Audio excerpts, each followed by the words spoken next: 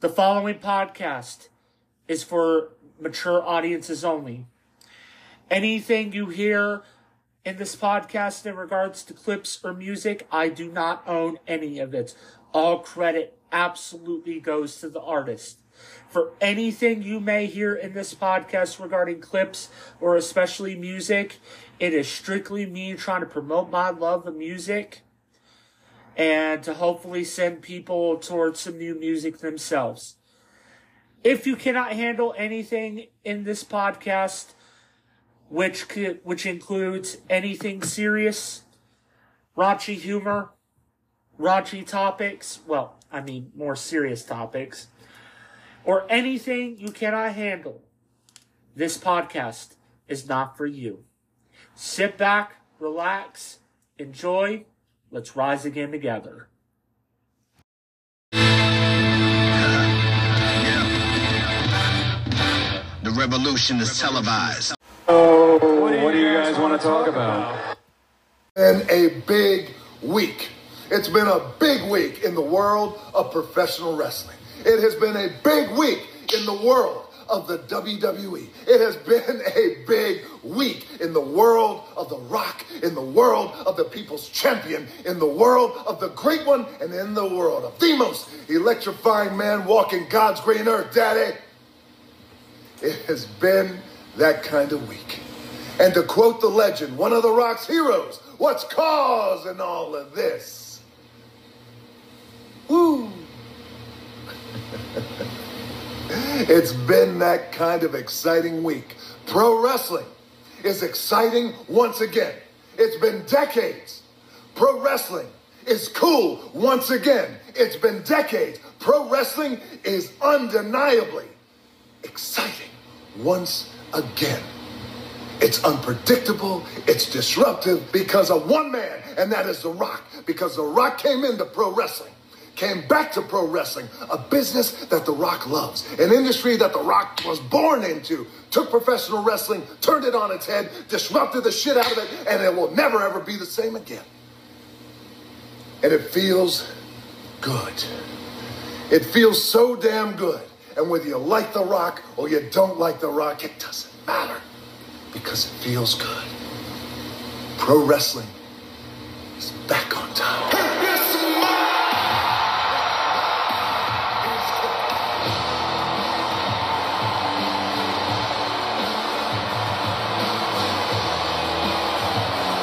And it feels good. It feels good. But you know what? Here's the thing.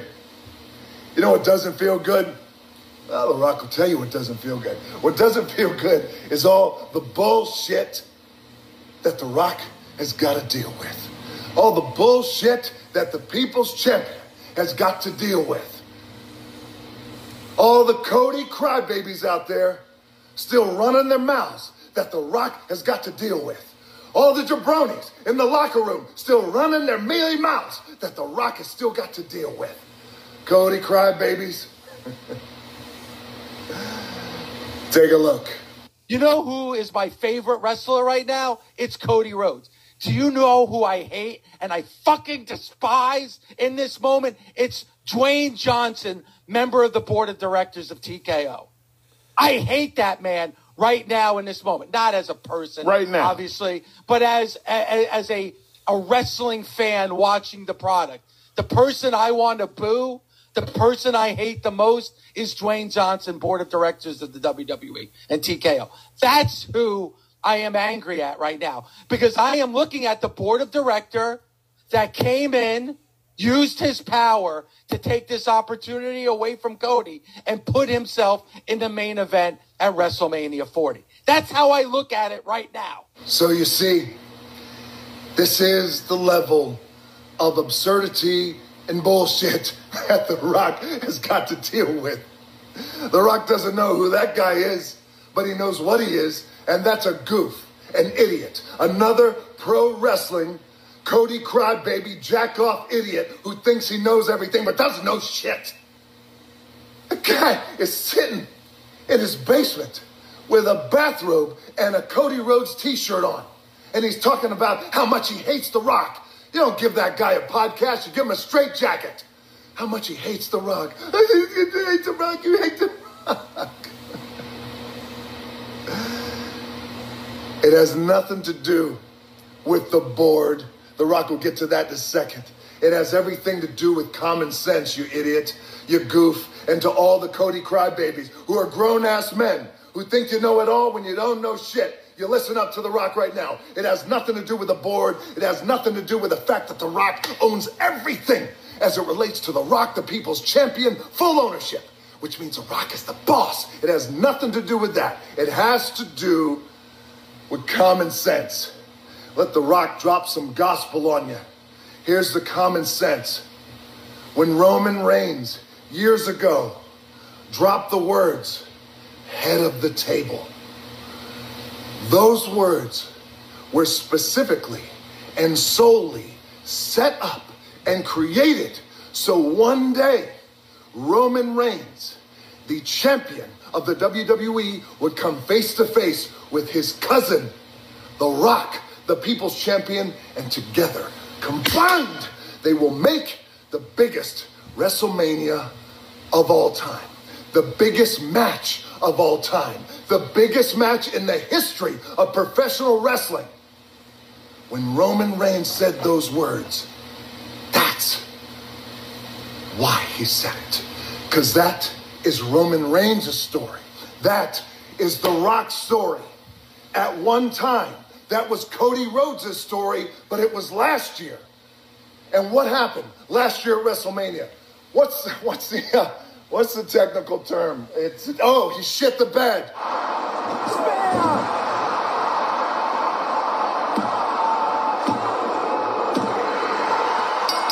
That's what happened. And then The Rock comes back on January 1st of this year. It's a big year. You know it, and The Rock knows it. It's an exciting year. You can feel it in the air. You can feel the mana. 2024, we're going to kick it off the right way.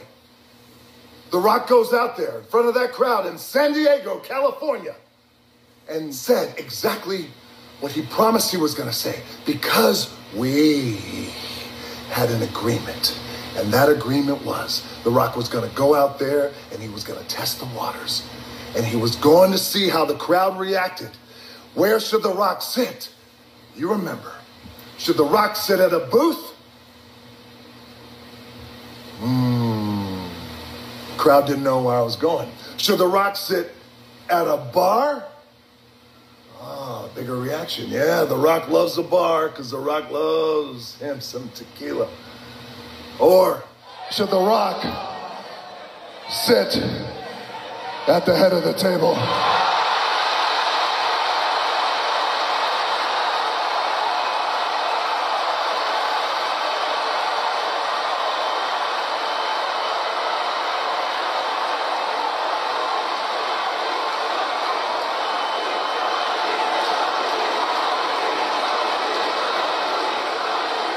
Crowd that night exploded.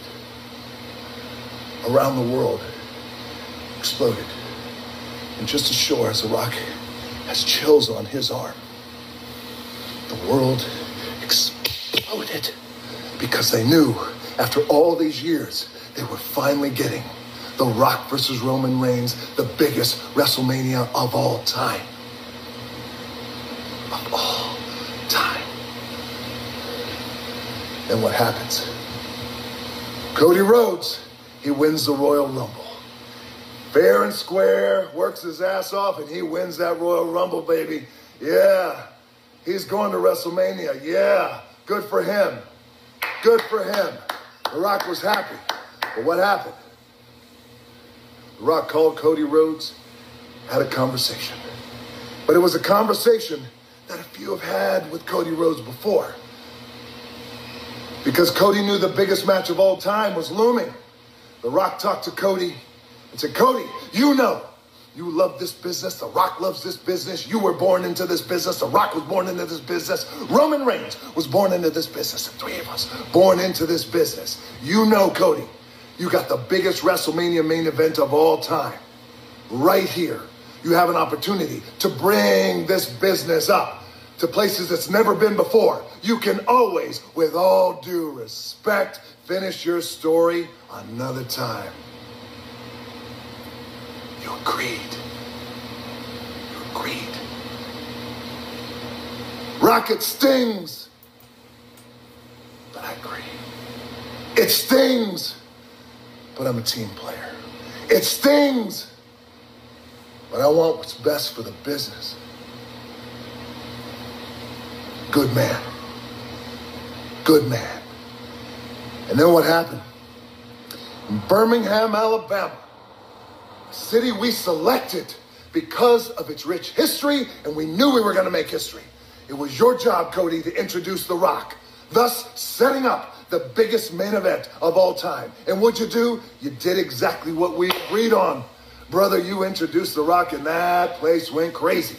And The Rock came out. And he dapped you up, he pulled you in and gave you a big hug. And I whispered something in your ear. Let's put on the biggest WrestleMania of all time. Let's do it for the American dream. Let's do it for the Soul Man.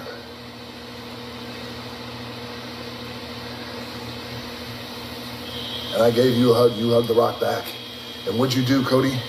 You walked out of that ring on live TV. And you turned back and you looked at The Rock. And instead of looking at The Rock saying, yeah, go get him. Let's make history. Instead of that, what'd you do? You gave The Rock a look. And it's the same look you gave the world. Like The Rock went out and ran over your goofy-ass dog. That's the look you gave. Like The Rock ran over your goofy-ass dog.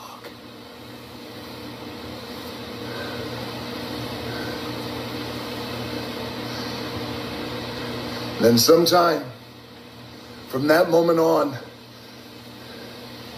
until Las Vegas, you changed your mind.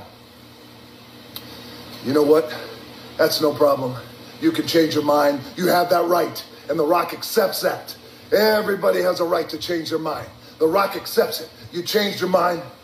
But here's what The Rock doesn't accept. Is how you did it. I'll say it again, because it's important.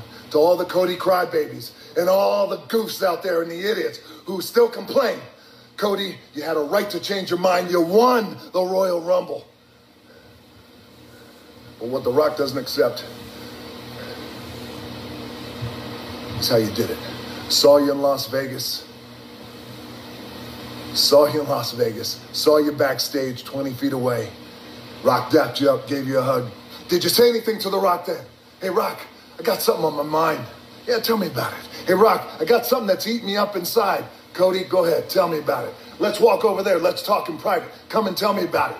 Did you say any of that? No, you didn't say a thing. But what'd you do? You waited until Roman Reigns walked out there and announced he's facing The Rock. Then The Rock went out there, showed the entire family tree, proof of the most dominant family in professional wrestling, in entertainment, and in sports in the world.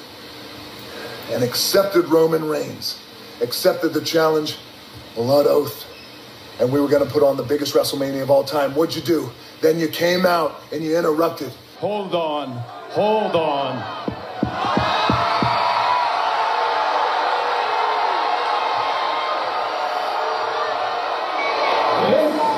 This right here is bullshit. You said it was bullshit. Yeah, it was bullshit. You could think it's bullshit, brother. Not a problem. But you know where you really screwed up? It's when you talk shit about my family. All the Cody crybabies. No, he didn't. No, he didn't. Shut your mouths. You talk shit about my family. What'd you call him, Cody? It's not a family. They are nothing but lackeys, but yes men. They're goons. And you spoke about Roman's grandfather, and you spoke about my grandfather, the great High Chief Peter Maivia. If your grandfather was here, if the High Chief, his grandfather, was here, they'd be ashamed of you. I did to you, Cody Rhodes, in that moment what I would do to you 1,000,000 times, which is slap the taste right out of your mouth.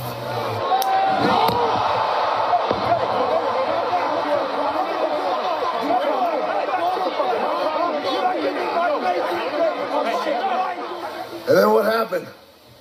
What happened? The Rock embarrassed you in front of the world, boy. Slapped the shit out of you. You had it coming. Talk shit about my family again. Said it to you then, I'll say it again. I'll say it forever. Talk shit about my family again, and I'll do worse than that. But then what happened? Your new best friend.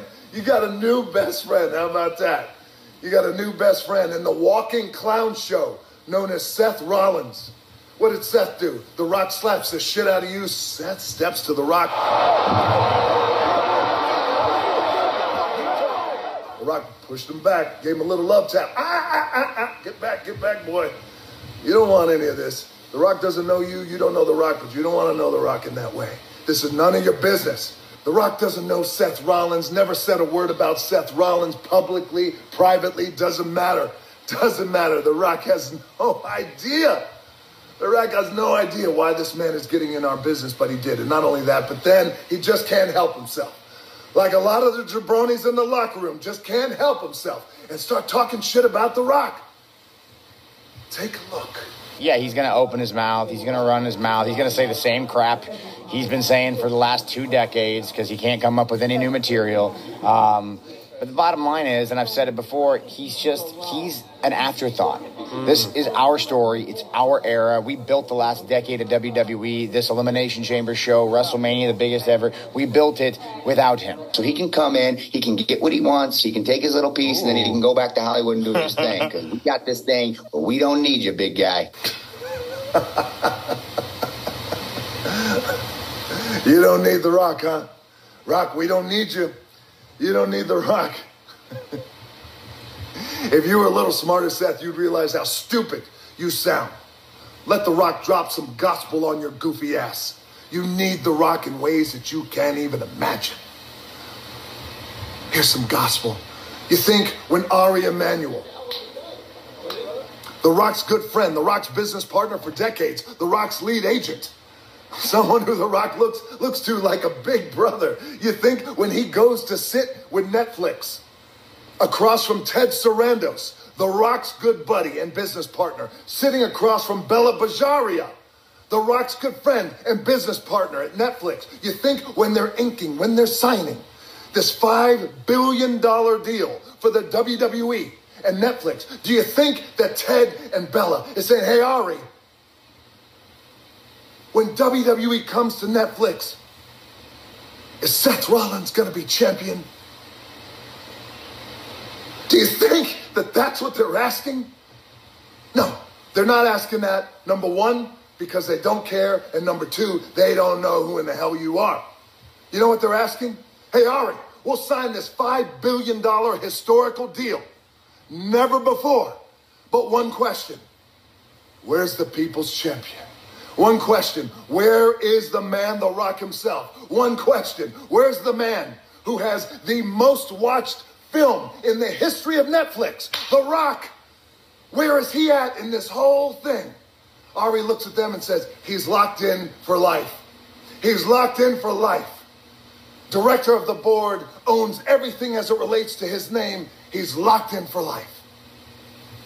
Signed $5 billion.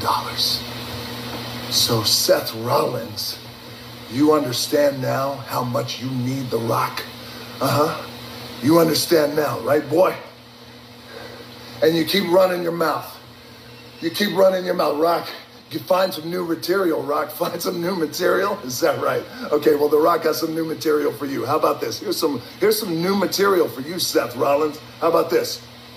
The Rock sits at the top. Director.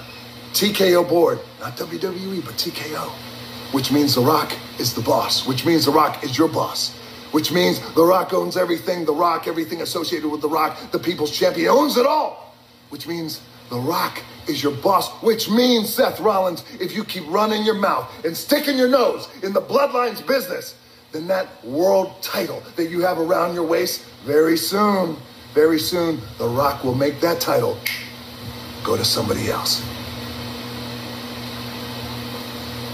Read between the lines. Yes, The Rock just blurred it. Keep running your mouth, sticking your nose in the Bloodline's business. This is between The Rock and it is between Roman Reigns and Cody Rhodes. That's it. Stick your nose where it doesn't belong. The Rock guarantees you. And The Rock has built a career on doing everything he has said he's going to do. The Rock guarantees you stick your nose in our business, that world title that you have around your waist will go to somebody else. It will go to somebody else. And there's two things you could do about it, Seth. Nothing and like it. You keep sticking your nose in our business. The Rock and Roman Reigns are going to beat your goofy ass right back to the circus with the rest of the clowns.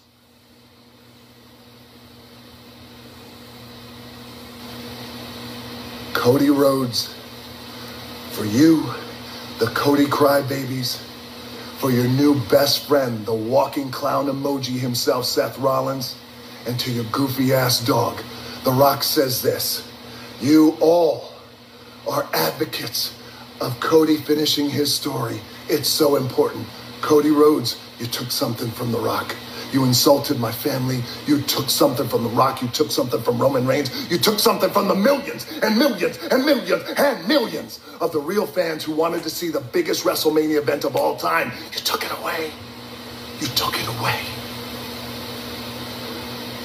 And now you're going to pay. Cody Rhodes, from the bottom of my heart, man to man, fuck your story.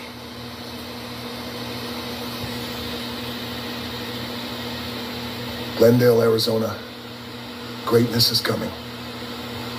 Friday Night Live, SmackDown. Dallas, Texas, greatness is coming. You are on deck. March 8th, greatness is coming.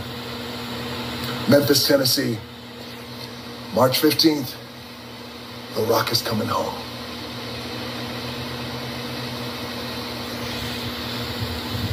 If you smell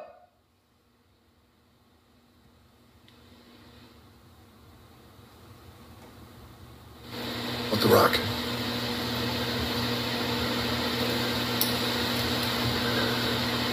is cooking.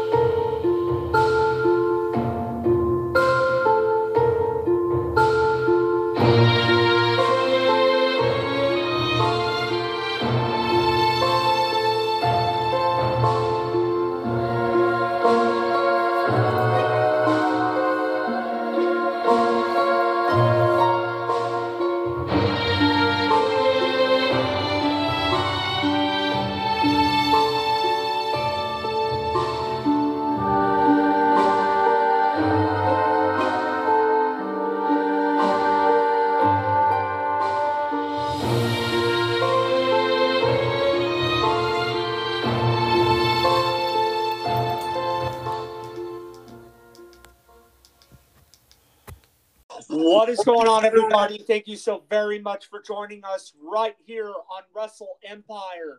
This is episode 8, and as always, I am joined by my badass co-host, the one person I would not want to do this, the one person that I want to do this podcast with over anybody else. He is one of my people, and as always, and even then, he's way better than Aubrey Edwards and Will Washington. We're joined. You know where I'm going with this. I do. You know where I'm going with this, but I am joined by my brethren, Absolute Alan. Alan, let me ask you this to start this off for today's introduction. Do you think the AEW official podcast is a little too cheesy? Nah. I mean, I like it. I don't listen to it all the time, but no, I gotta respect them. Yeah, but they're on that cheesy side of keeping it with AEW, I guess. Yeah, no, they really are. So I was listening to the Revolution preview last night, and I gotta tell you, man, I mean, look, I appreciate what they're trying to do, but it was a little too cheesy for me, where it's like, oh my God, I'm so excited for this match. Oh my God. Like, yeah, we get it. We get it. You're fucking excited for the match. Like, give us some fucking analysis, for God's sakes. Give us some predictions. You don't do that. You know? Yep. I guess they had to keep it, I have no idea. I'll let them do them. Well, luckily on here, like how JD, Jesse, and Andrew Maidala do it on Off the Script, we give honest feedback and predictions. But in all seriousness, how you doing, man? I'm doing good. You know, just getting ready for it's Revolution weekend, so it's pay-per-view's shaping out to be probably one of the best ones. Like I tell everybody, you know, it's probably going to go down as a pay-per-view of the year candidate. So far, yes. It's looking good. It's looking good. No, absolutely. And, you know, unlike last week where the matches were very, very predictable, I can honestly say it's safe to say that the Revolution card is a much different story. So, dude, I'm looking forward to it, man. Ready? I agree. I can't wait for Sunday. Oh, dude, it's going to be fun. Luckily, I'm off as well. And you're off on Sunday as well, right? I am. Good shit. We'll be able to take notes for next week's episode. But, dude, as always, it's good to see you. You want to start us off? ROH New Japan as usual? Yes, I can. So, a little bit on the Ring of Honor side, continuing with the women's television championship tournament. The quarterfinals should start this week. I haven't gotten around to watch last night. I do believe that there was 2 matches, Layla Hirsch and Red Velvet, and Queen Manata and Taya Valkyrie. So I'm going to go back and watch that. I did catch a little bit of Johnny TV and Dalton Castle's Who won that match? Going on. Johnny TV won it, so they have possession of the boys. Oh, no. Oh, man. So I like where this is going. Back in, I can't even tell you what year, they did a little program like this with Dalton Castle and Silas Young, where Silas took the boys to make them men, and they had some great vignettes. It was a great feud. So I'm hoping they kind of lean towards that. And I can't wait to see where that's going. Of course, this is all leading up until their pay-per-view, WrestleMania weekend. Supercard of Honor, right? Yes, sir. Supercard of Honor. So, you know, that's coming up in a month's time. So I'll be looking out to see what kind of programs they're going to be running. Now, I believe Athena's going to probably defend her title. Probably. Kingston's going to defend his title. I'd imagine the Undisputed Kingdom's going to defend theirs. Bullet Club Gold's going to defend theirs. I did hear that during that pay-per-view, we're gonna get some Stardom, Joshi wrestlers to come out. I heard Azumi's gonna be there, and Mina. Those are the two, probably one of the two best Joshi wrestlers that Stardom has. Mm-hmm. So I really look forward to them coming. Hopefully, it's not a one-time deal with them. We see them at that Ring of Honor pay-per-view, and hopefully, we see them in AEW coming up next month. Hopefully so, man. Hopefully so. I mean, right now, obviously within the next couple of weeks, we're expected to see Mercedes debut in Boston. Some returns are coming soon. Jamie Hayter, maybe MJF, which I want to get into that here later on episode 8.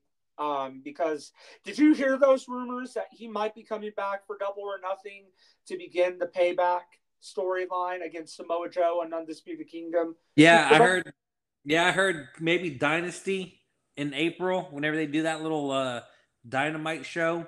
Mm-hmm. Heard that around that time, so we'll see. I think it's gonna be a great year for AEW as far as wrestlers coming back from the injuries. Speaking of that, MJF be back. Hopefully, we see Kyle O'Reilly come back. As far as the women, I think the women's gonna be the big thing now with just with the new creative team with Mercedes coming in. Mm-hmm. Hopefully, Britt's ready to go. She says she is. Hayter. Hopefully, Hayter comes back from injury. Serena Deeb is looking good on Collision. Thunder Rosa looking good on Collision. Oh yeah. Tony Khan just did an interview talking about Camille, who's the longest reigning who was the longest reigning NWA Women's Champion there. If they get her, that's a big pickup.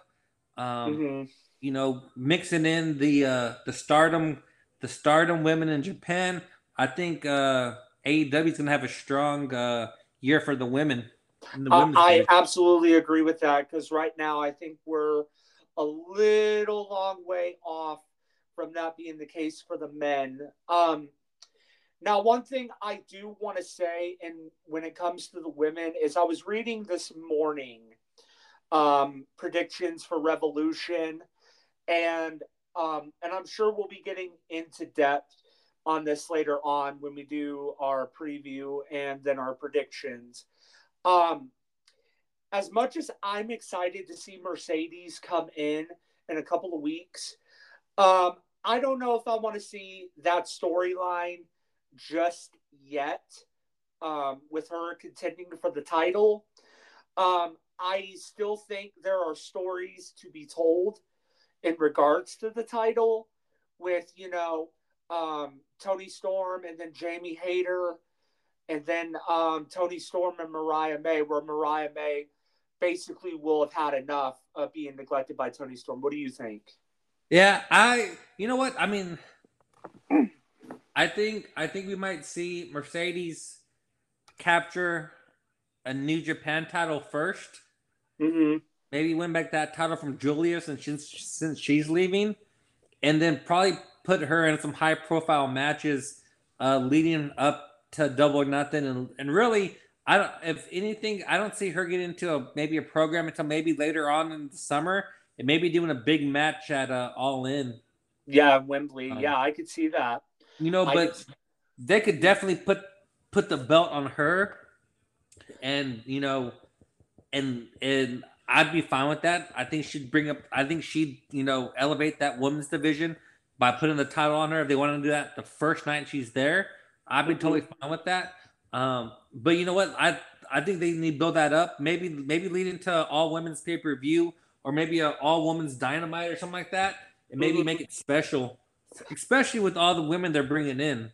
Absolutely. Deonna Purrazzo, Mariah May, the ladies who are getting ready to come back, Jamie, of course,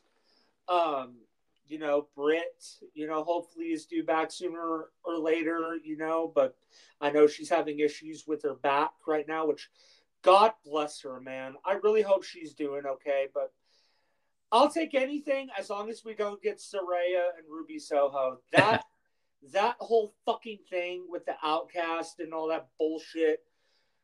God, kill me now. Like, it was starting to get on my fucking nerves. You know? Seriously. Let me ask you this in regards to the women as well. Because, look, when Mercedes comes in, it's going to be a very big fucking deal. Okay? It's going to be a massive deal. I mean, this has been talked about for the better part of a year and a half. Really, ever since Forbidden Door last year, you know, the word has been heating up. Mercedes, you know, is going to come to AEW. And I mean, they wouldn't put it in Boston if, you know, Mercedes wasn't coming, you know? I agree. I mean, there's a reason why it's called Big Business. It's the reason why it's in Boston for the first time. You know, I mean, it's because they did that with CM Punk at the Last Dance. You know, the one thing about AEW is that they're not really good on keeping those secrets. No. You know, No. but it brings the hype. You know, I think you know that Dynamite after Revolutions, or was it next week? No, 2 weeks, it's a the week. 13th, right? Yeah, March 13th. That's going to be in Boston. Yeah, like that's the one everybody's waiting to see. Yeah, no kidding. I mean, so I'll be honest with you, and then we'll move on. There is a couple of quick WWE things that I want to discuss with you today. You know, obviously we went over a game plan earlier, but I want to ask you this: do you think, with all the struggles, because look, we still love AEW. AEW is awesome, but I'd be lying if I sit here and said that it wasn't struggling just a little bit. Do you think Mercedes would kind of give that a little bit of a boost? Yeah, definitely. I think on track? Mercedes and Okada, they're all going to bring a boost up to AEW. Absolutely. I mean, they're game changers. Absolutely. I mean, it's still to be determined with Okada what he's going to do when he first comes in, which obviously we will discuss that, you know, on a future episode of WrestleEmpire here in a couple of weeks.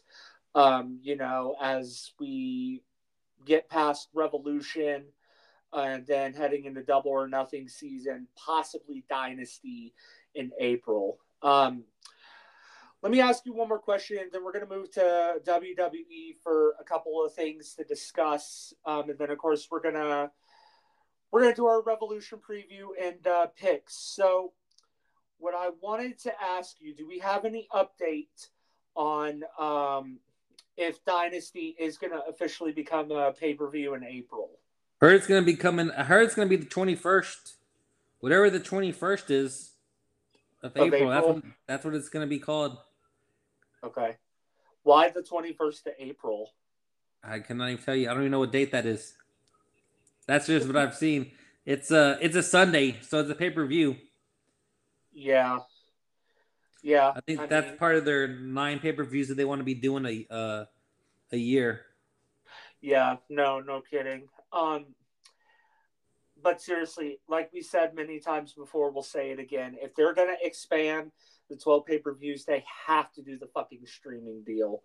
You know, I don't know if I'm going to be able to pay every single fucking month for each individual pay-per-view, you know?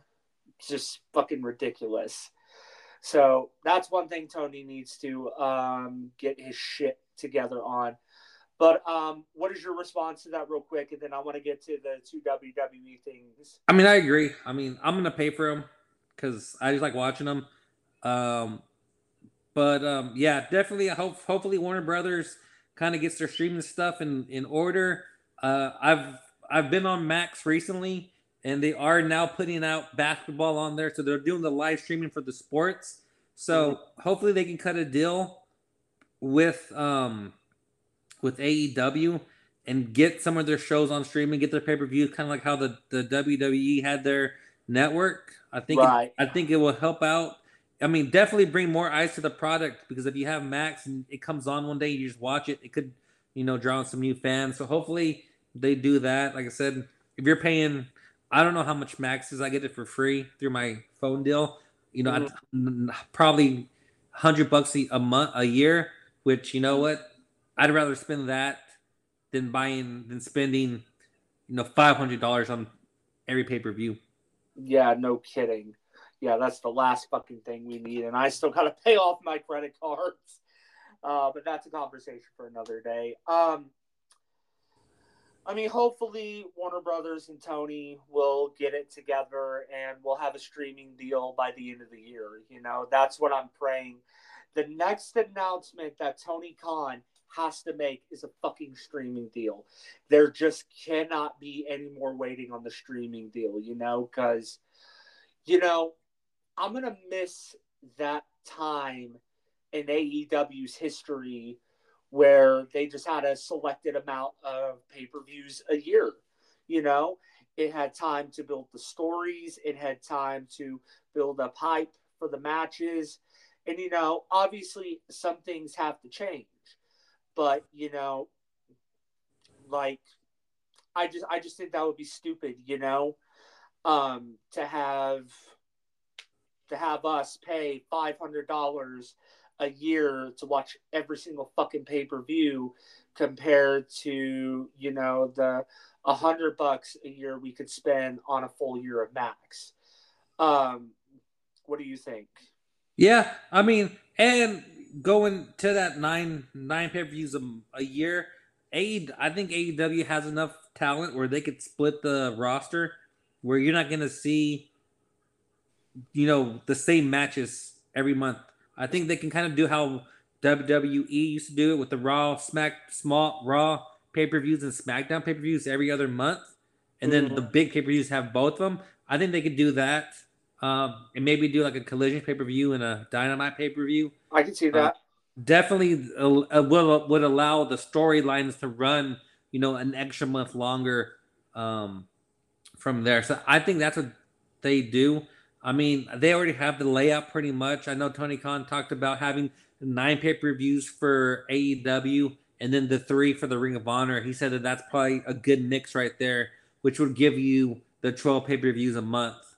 So, and then having probably alternate championships in matches on every pay-per-view.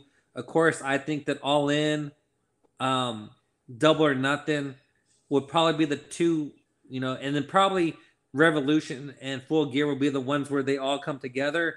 And then Forbidden Door is always going to be New Japan, AEW, CMLL Dream matches. And then, of course, Wrestle Dream will be probably that New Japan and AEW Dream matches again. Right, so basically like a second edition of Forbidden Door, but instead it's Wrestle Dream. Yeah. I could see that. If they were to do that,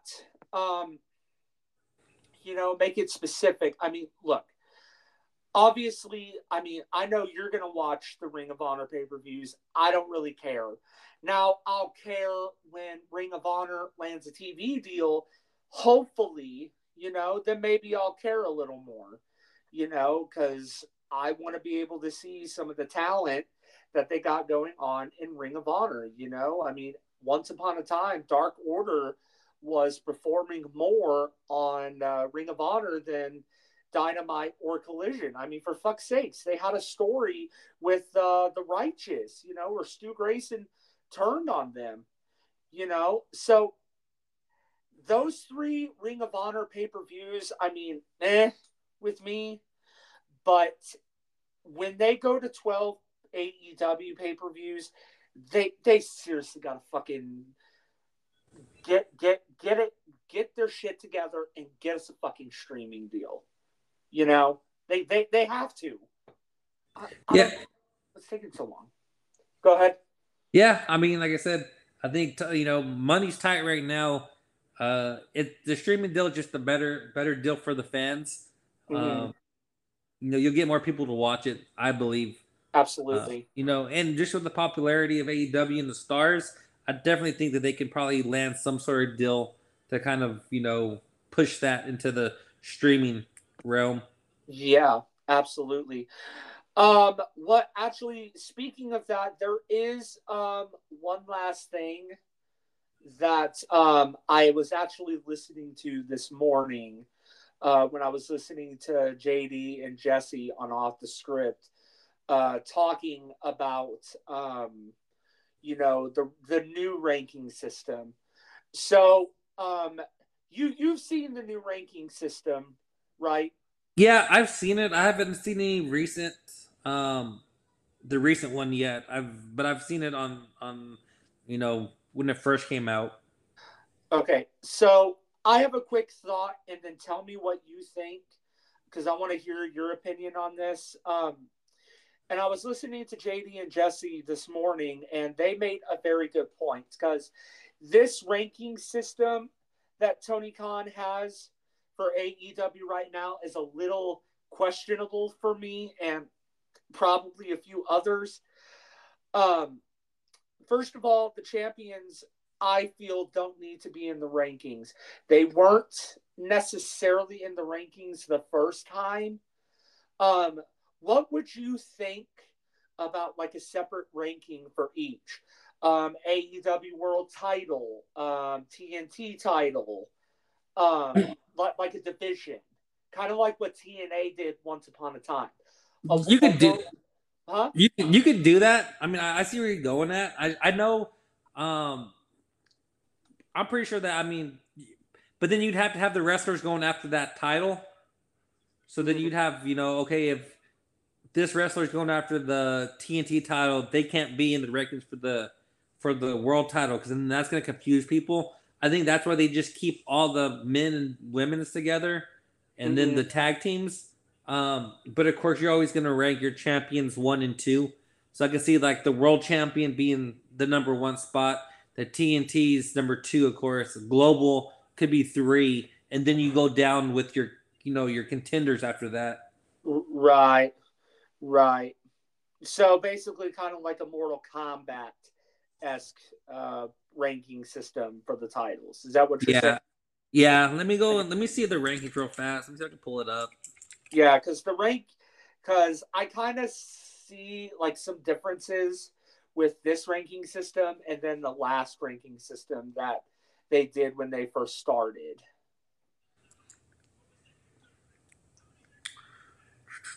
They don't have. I'd have to go look for it. I don't see anything with the rankings so far. No, you're good. If anything, we could just look it up later. I just wanted to hear your thought on like separate divisions for each. I mean, look, I get it. You're trying to fight for, the world title. Everybody wants a shot at all the major titles, like the world title, the TNT title, which I think is a good number 2 to the AEW world title, especially with what Christian has done. And then the women's title, the TBS title, the tag titles, the international titles, because like something has to be done for some of these titles that are rarely defended on AEW programming. I mean, Eddie Kingston hasn't really defended the Continental title. The Acclaimed haven't defended the fucking Trios titles in months. Like I get that they were out, but it's like, what the hell are we doing here? Like why do you think that is that some of these champions haven't defended these titles in months? I think it's just a bloated roster. You only have so many storylines that you can kind of fit in. I think what really needs to happen is I think they need to put their champions in respective spots. If Bullet Club are the ROH titles, then keep them on ROH only.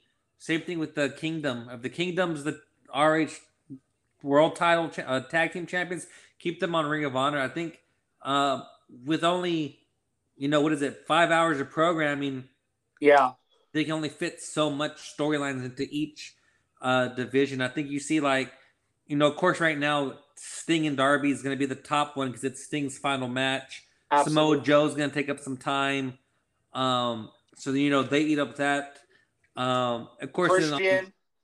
And Christian will kind of rounds out that Dynamite. Well, Christian's more of a Collision. I think it's really Orange, Sting, Darby, and Samoa that kind of run the storylines in in Dynamite. And then you have Tony Storm, Julia Hart, Christian, and Eddie Kingston to run the Collision overall champions. And then you have, of course, your partnerships. So you're gonna push that CMLL on Dynamite and so forth. And then you try to get the contenders to fight. I think that there is I think there's just too much to pack in a 5-hour time slot.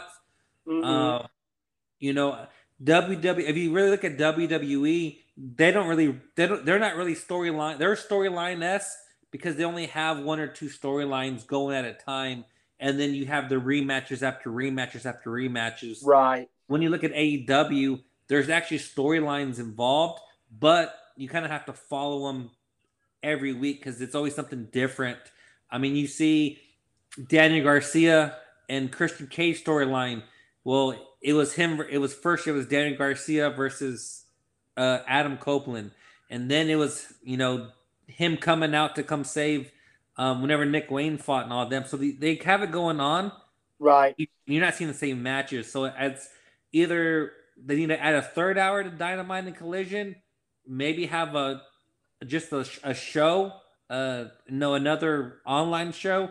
I think they need to figure something out there to add. Right. And honestly, if they did an extra hour of Dynamite and Collision, I wouldn't be mad. I don't think it's going to be as boring as a 3-hour Raw.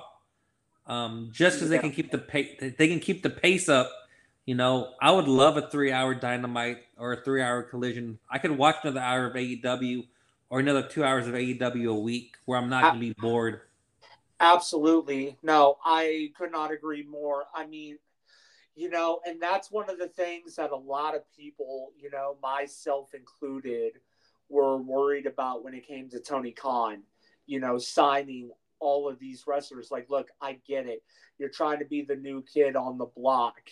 You're trying to be like the next best thing. And at the time when WWE was being ran by Vince McMahon, you're trying to be the alternative, which, to this point, AEW has done that. I will admit that. I will also admit that there are still good storylines currently in AEW, with the best one, hands down. And feel free to correct me here in a minute. The best storyline right now is Swerve and Hangman. They are the new Stone Cold Steve Austin and The Rock.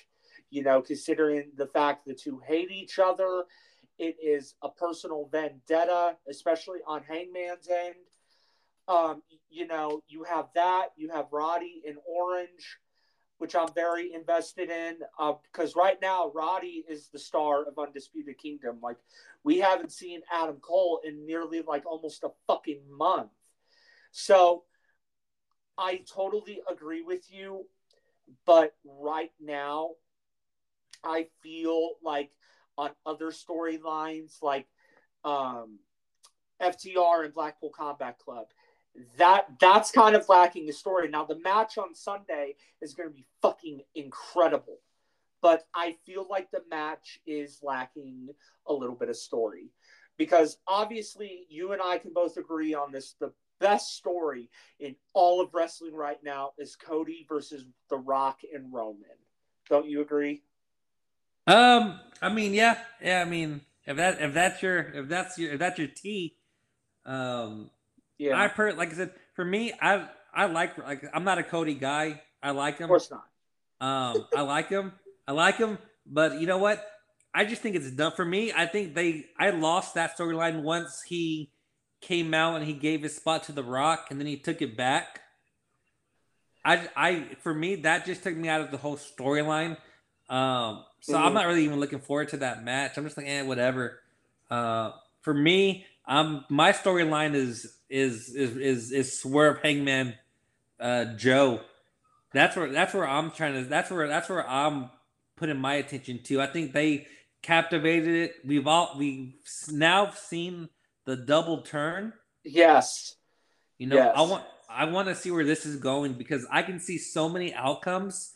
I can see, and again, that's what I love about AEW. It's not predictable. I can see Joe winning the match, I can see Hangman winning, turning heel. I can see Hangman winning, turning heel with the Bucks. I can see Swerve winning and being the face champion. I think there's so many options that they can run with. Of course. And I'm not mad with any of those any of those outcomes. I think any of those outcomes are gonna work. Mm-hmm. And that's what captivates me. I think if you're talking about the biggest storyline in WWE, then yeah, it's probably gonna be the Roman Rock thing. But again, Cody's gonna win. There's what, if the day after WrestleMania, if we're talking about they let Cody get pinned again, you know what? I'll be shocked because I don't think they're gonna let him lose twice. No, I don't think they're gonna have him. He's not gonna win the Rumble 3 times in a row. No, you know what? That's pretty predictable that Cody's gonna win. Now the storytelling. Now, if they if they listen to the fans and they do the whole Rock swerves Roman, then that makes it more intriguing.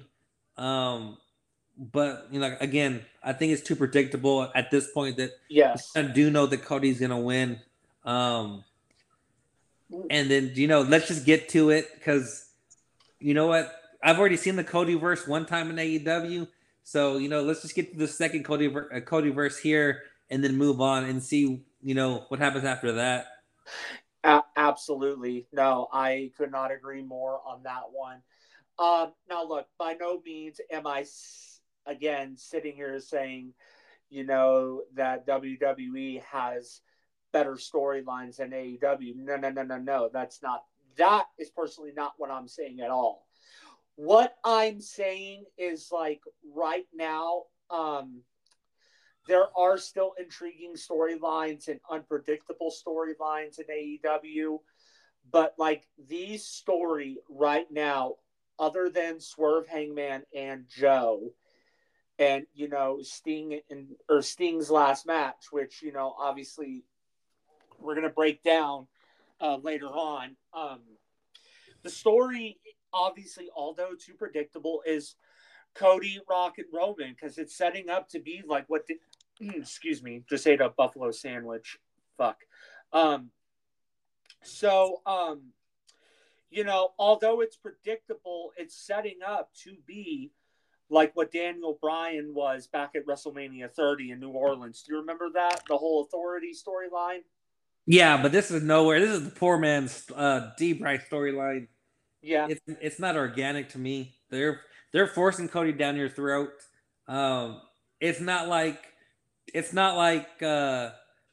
Cody gave his spot up to The Rock, and then organically people started chanting for Cody for weeks and weeks, and they had to put him in there. This is he cried about it once. He gave it to The Rock, and then a week later he took it back. It'll never be the D-Bry. You're right. As much as WWE wants it to be, that's where they're going to try to get it to. But I think the drones, the people who just want to troll, are going to say it's the D-Bry storyline. But I think if you really look at it, they're forcing it down the throat of the fans. Yeah, no kidding. I'm glad you also brought that up. So we're going to transition for a little bit over to WWE. Speaking of Cody and The Rock, did you see that Instagram video that The Rock posted earlier today? Nah, I haven't. I saw it, but I haven't watched it. I know he was just clowning him again. But yeah, I saw it on the internet. I saw people talking about it, but I haven't watched it fully.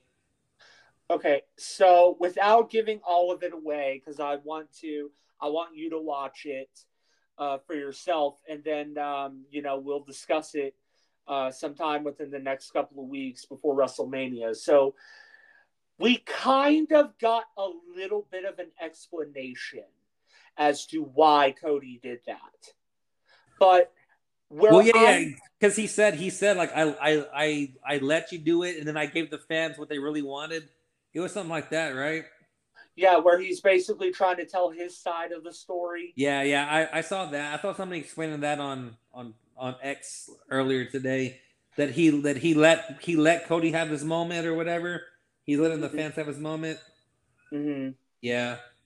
So, while The Rock told his side, I think Cody's going to tell a different side of the story because when I was watching it before we went live here a little while ago, I kind of sensed that like maybe The Rock abused his power, but he's going to make it sound like, oh, I didn't abuse my power. I tried to convince him, you know, like we were born in this business. Like, give me this main event against Roman Reigns, boy. Um, I think we're going to hear a different side from Cody. I think tonight, and if I'm right, we will definitely be leading off with this next week when we do episode 9. But I can see it being like a Rock telling his side of the story, Cody telling his side of the story about how The Rock abused his power. What do you think? It could be. I mean, is Cody scheduled for tonight? He is scheduled to be there tonight in Glendale, yes. Yeah, I mean, I'm pretty sure they'll do something tonight. Like I said, I'll have to go and watch. I'll have to go watch his video he did. Cody just tweeted out that the whole "I ain't watching all that. I'm happy for you though," or "I'm sorry that happened." So he just tweeted that out a little while ago. So I'm pretty sure it's a long. I'm pretty sure it's a long video of he's doing that. After what Cody just said, you know he's definitely going to respond to what The Rock said. I can already see it happening tonight. He's not scheduled to wrestle. You know, he obviously challenged Dwayne to a match, I would assume, at night 1 of WrestleMania. Do you think we get that match? Nah, I don't think we do. I don't think they're gonna have Cody wrestle twice, unless there's a stipulation where it's like, okay, if I win, then I get the match or whatever. Then they could do that. But I don't think they're gonna have a. I don't think they'll do Rock Cody night 1 and then because then you're taking away from either Seth or you're taking away from Bailey. I mean, they can do that. Let the fans turn on them, but I don't think they will. Like Yeah. you're gonna take away from either Seth main eventing or Bailey main eventing. Yeah, and you know that match against Drew McIntyre, which you know we'll discuss sometime within the next couple of weeks. That match is also going to be a highlight of this year's WrestleMania. But then why would Cody challenge The Rock? Let me ask you that. To look cool. To look cool. I had to ask you that. It was kind of a rhetorical question. Yeah, I mean, he has to. I mean, you can't get slapped by him and then challenge and then not demand the match. I think it's kind of like, man, you got to man up. You're gonna have to challenge him. You know, I guess it depends. I mean, it's twofold. Let's say that they're working together. It's all part of the plan for Cody. If they're not, you know, it just sets up a match, you know, down the line for, you know, another big match to have, you know, The Rock and Cody fight. So, I mean, it's a two. I guess it depends on where they want to head for that storyline. I could see that. Mm-hmm. Yep. No, I totally was not thinking about that. I mean, this may be a ruse to throw Roman off of his game and to kind of play mind games with him without him even knowing it. So, I mean, look, if we do get that match, although I don't want it to be robbed from Seth main eventing night 1 or Bailey main eventing night 1, I mean, I'm not going to argue with it, but I could very well see it, you know, being all a ruse for now to get, you know, Seth or Roman to think twat to kind of not see it coming, where it was all a ruse, you know. Yeah, I mean, look, if you're gonna play it up like it's all. My thing is if they're working together, then you might as well go all out. You might as well have a fake fight. You might as well do this and that just to make it appear to Roman that you're on his side. So if it is them working together, then obviously they got to challenge each other and do something. I don't see them having a match anytime before WrestleMania, just because again, WrestleMania is a month away. They're not going to put that card on a Raw on a free show. That's a pay-per-view caliber matchup. Absolutely. And then again, I don't think it would. But my thing is, it doesn't make sense to have that matchup if Cody's the champion and you're kind of following that bloodline, unless they're going to have the matchup to split Rock and Roman, later on to have their feud.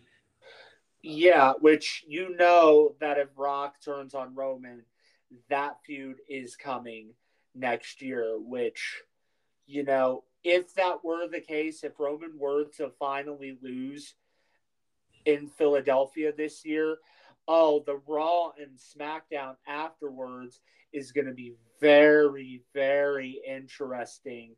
Will Roman be vengeful, go after Dwayne? Will Jimmy and Solo and Paul Heyman all turn on him? So, I don't know. It's going to be a very, very good WrestleMania season. If it's me, I'm letting Cody win the belt, and then I'm having The Rock beat him to be the new champion. Just to start that storyline with Rock and Roman. Oh, what? Let that happen. I'm down for that. What? Why does that feud need the fucking belt though, dude? Why? It just because it's the belt. That's the feud. If you're gonna feud for something, you got to feud for the number one spot. If you're the head of the table, you got to be the champion. That's just the way I figure it out. If I'm head of the table, I'm head of the table with the belt. You can't say you're the head of the table if you're not the champion. Well, then they both need to go after Cody. That's how I feel. If they're gonna put the belt on Cody, then I need The Rock to beat Cody for the belt at SummerSlam, and then let Rock and Roman feud for the belt to WrestleMania next year. No. Let it happen. No. If that's not the case, then I need Roman to pin Cody in the middle of the ring this year again. Oh, fuck you! No. I'll 5-star that one immediately. You catch me on my socials right after night 2, claiming that's going to be the match of the year already. If Roman pins Cody clean in the ring, that's my match of the year. Mark it down. AEW's finished. Oh no. Okay, you and I are gonna have a conversation. God damn, dude. No. There is no way in hell Cody's gonna lose twice to Roman. I mean, fuck. I don't know why. I just feel if they're gonna do that Rock versus Roman storyline, it has to be for the belt. Otherwise, it needs to be for the control of Jimmy and Solo, I guess. Maybe they can do that. They can do the whole, hey, whoever wins is the head of the table. They get the boys as their prize. Hey, I'd be fine with that as long as it's not for the fucking title. Yeah. Roman doesn't need the title anymore, brother. He doesn't. I need 5 more years. I need Roman to be the number one guy. I need him to have the belt longer than San Martino. 10 years. Dude, no. That would turn off a lot of people because a lot of people will get sick and tired of seeing Roman. You know, you only see him like twice a year. Okay, let's continue it. Doesn't matter. It doesn't matter, dude. The reason why it doesn't matter is because didn't once upon a time Roman said that he hates part-time champions, like when Brock Lesnar was one? Oh, but wait a minute. Now Roman is what he said he hates. Why? Hey, once you get that, hey, like you said, he's part-time. He makes more money than a full-time. That's the way to go. Oh, that lucky son of a bitch. Once he gets you up, that money talks. Well, hopefully one day we can build that up with, State of the Real Union, WrestleEmpire, and many more projects I'm trying to think of. But we'll see. But we'll see what happens. It's going to be a good WrestleMania season. Let's move on. Because other than this next one, which you know where I'm going with this, there wasn't a lot of noteworthy things in WWE this week. Who's challenging Gunther for the IC title, in your honest opinion? Gable. You think so? Yeah. I can see it. I can see it, especially after that meeting he had with Adam Pearce on Monday. Yeah. I can see it. Yep. I can see it. Is he the one that ends Gunther's Intercontinental title reign? I can see them giving him this moment. You might as well. I mean, what is he, number one or number two longest held holding champion now? Yeah, IC champion. Yeah, Yeah. no, he's number one. Yeah, let's give it up. His run's done. Let him move on to something else. You know, let Gable win it. If he wins, if Gunther wins it back from him, that's fine, and they can give it to Jay. But yeah, I think it needs to either be Gable or Jay that wins it from him. What about Sami Zayn? I mean, he's all right. Yeah. You know, But I mean, they like him. not? They like him. I'm not really. I was never really a fan of him. So I mean, but I'm not gonna complain if they put the belt on him. I just don't see him. He's not in the program right now, in a bigger spot, I guess. Right. To win it. I think his time's already came and gone. Wasn't he IEC champion at some point back in the day? Who? Or what was he? U.S. title? Sammy? Yeah, Sammy was the United States champion. No, Okay. I think he was Intercontinental. Was he? He was something like that. I mean, at this at this point, he doesn't need a belt. I wouldn't put it on him. I think he lost his shine after last year whenever he lost to Roman in his hometown. Yeah, that's kind of true. And he's on the I mean, you know what? He can still go, but I think you need to put the belt on somebody new. Give that to Gable. I think he's a workhorse. You know, he's done his time. He's shown that he can get the crowd behind him. Absolutely. I think they lost that again. He's the same thing as Sammy. He lost that shine whenever he lost in his hometown. You know, I think if you're gonna put the belt on him, that would have been the best time. He hasn't really done anything, big to get that belt. Right. Minus giving him his WrestleMania moment. But then same thing with Jay. You know what? The best time was to put it on him, 2 weeks ago? And whenever they had Jimmy screw him out of the belt, you kind of just lose that shine. Right. At this point, they could put the belt on anybody. It's a mid-card belt again. Yeah. I think, I think what happened was they kept it on Gunther too long. Yeah. I think he should have beat that number one spot, and then he should have lost in one of those moments. Like maybe one of the 2 times against Gable? Yeah, because Imperium's doing their thing with the New Day. That's true. Gable's trying to get the spot at WrestleMania. I think they should let him get that number one. Let Gunther take a little rest, and then push him into the main event heel row for the belt after WrestleMania. That's true. Yeah. So again, but it's not too late. Maybe he loses it at WrestleMania, and then the night after, you see him challenge, Drew or Seth for the belt. Yeah, or maybe Cody. Who knows? I mean, look.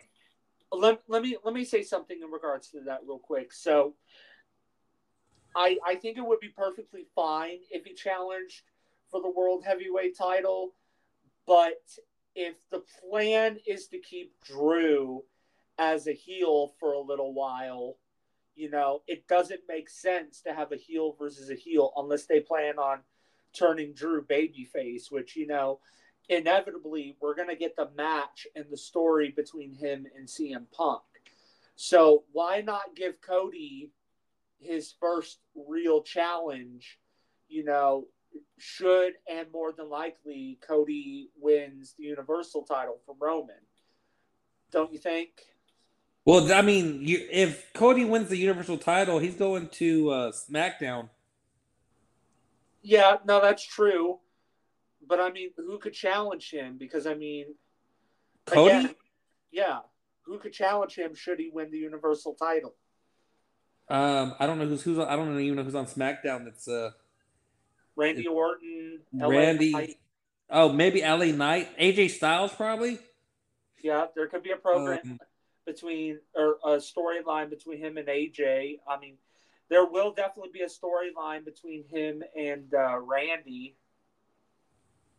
You know, I could see that happening, considering they have a history. Yeah, I mean, again, that's why it just makes it weird for me to have Cody win the belt if he's a Raw guy. Mm-hmm.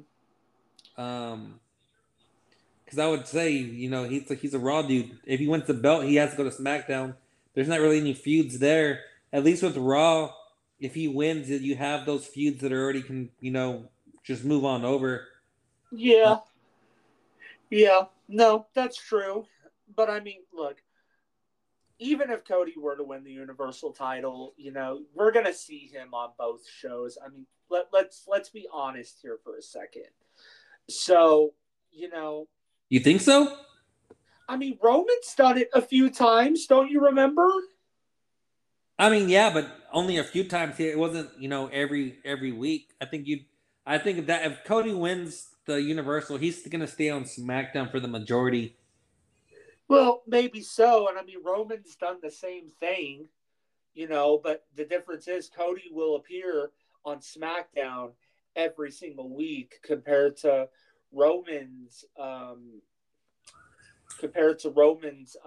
few appearances that he makes a couple of times every couple of months. I mean, I'd be fine with that, because I mean, look, Roman has had challengers from both Raw and SmackDown, so I don't know. I don't know. The Universal title picture is complicated. But, either way, it is the title in WWE right now. Drew is challenging for the secondary title. But let me ask you this on another note regarding that. If you had to pick an opponent for Cody Rhodes other than Dwayne, other than Roman, should he win the title at Mania, who would your first opponent be for Cody if you were in creative? For Raw or SmackDown? Either or, it doesn't Either matter. or? Probably Randy Orton. Maybe AJ Styles. I mean, again, it's hard because he doesn't feud with anybody. Who, Cody? Yeah, anybody? It'd have to be a Raw guy, but even then, he's feuded with him. He's not feuding with anybody. He just fights random matches. Drew McIntyre, the Usos. I mean, if anything, I would just do a rematch with Roman again, because that's really the only person he's feuded with. Like his only serious feud. Other than that, it's just meaningless matches. Yeah. I mean, if anybody, it would be Drew McIntyre, because Drew McIntyre has a win over him. Yeah, no, that's a good point. I mean, should Drew not win the World Heavyweight title from Seth at Mania? I mean, I could see that being a feud between him and Cody for the Universal title, and I guess Cody's going to defend it, because he's going to be a fighting champion should he win, to give back for all the time that the Universal title has not been on TV, Yeah, I mean, I can see that. Again, though, it's a SmackDown title. Are you going to really take two of the biggest stars on Raw? I don't think USA would want two of their biggest stars to go on Fox for majority. I guess we'll see how it plays out. Maybe they do a draft. Yeah, which I mean, usually after WrestleMania, It's around that time.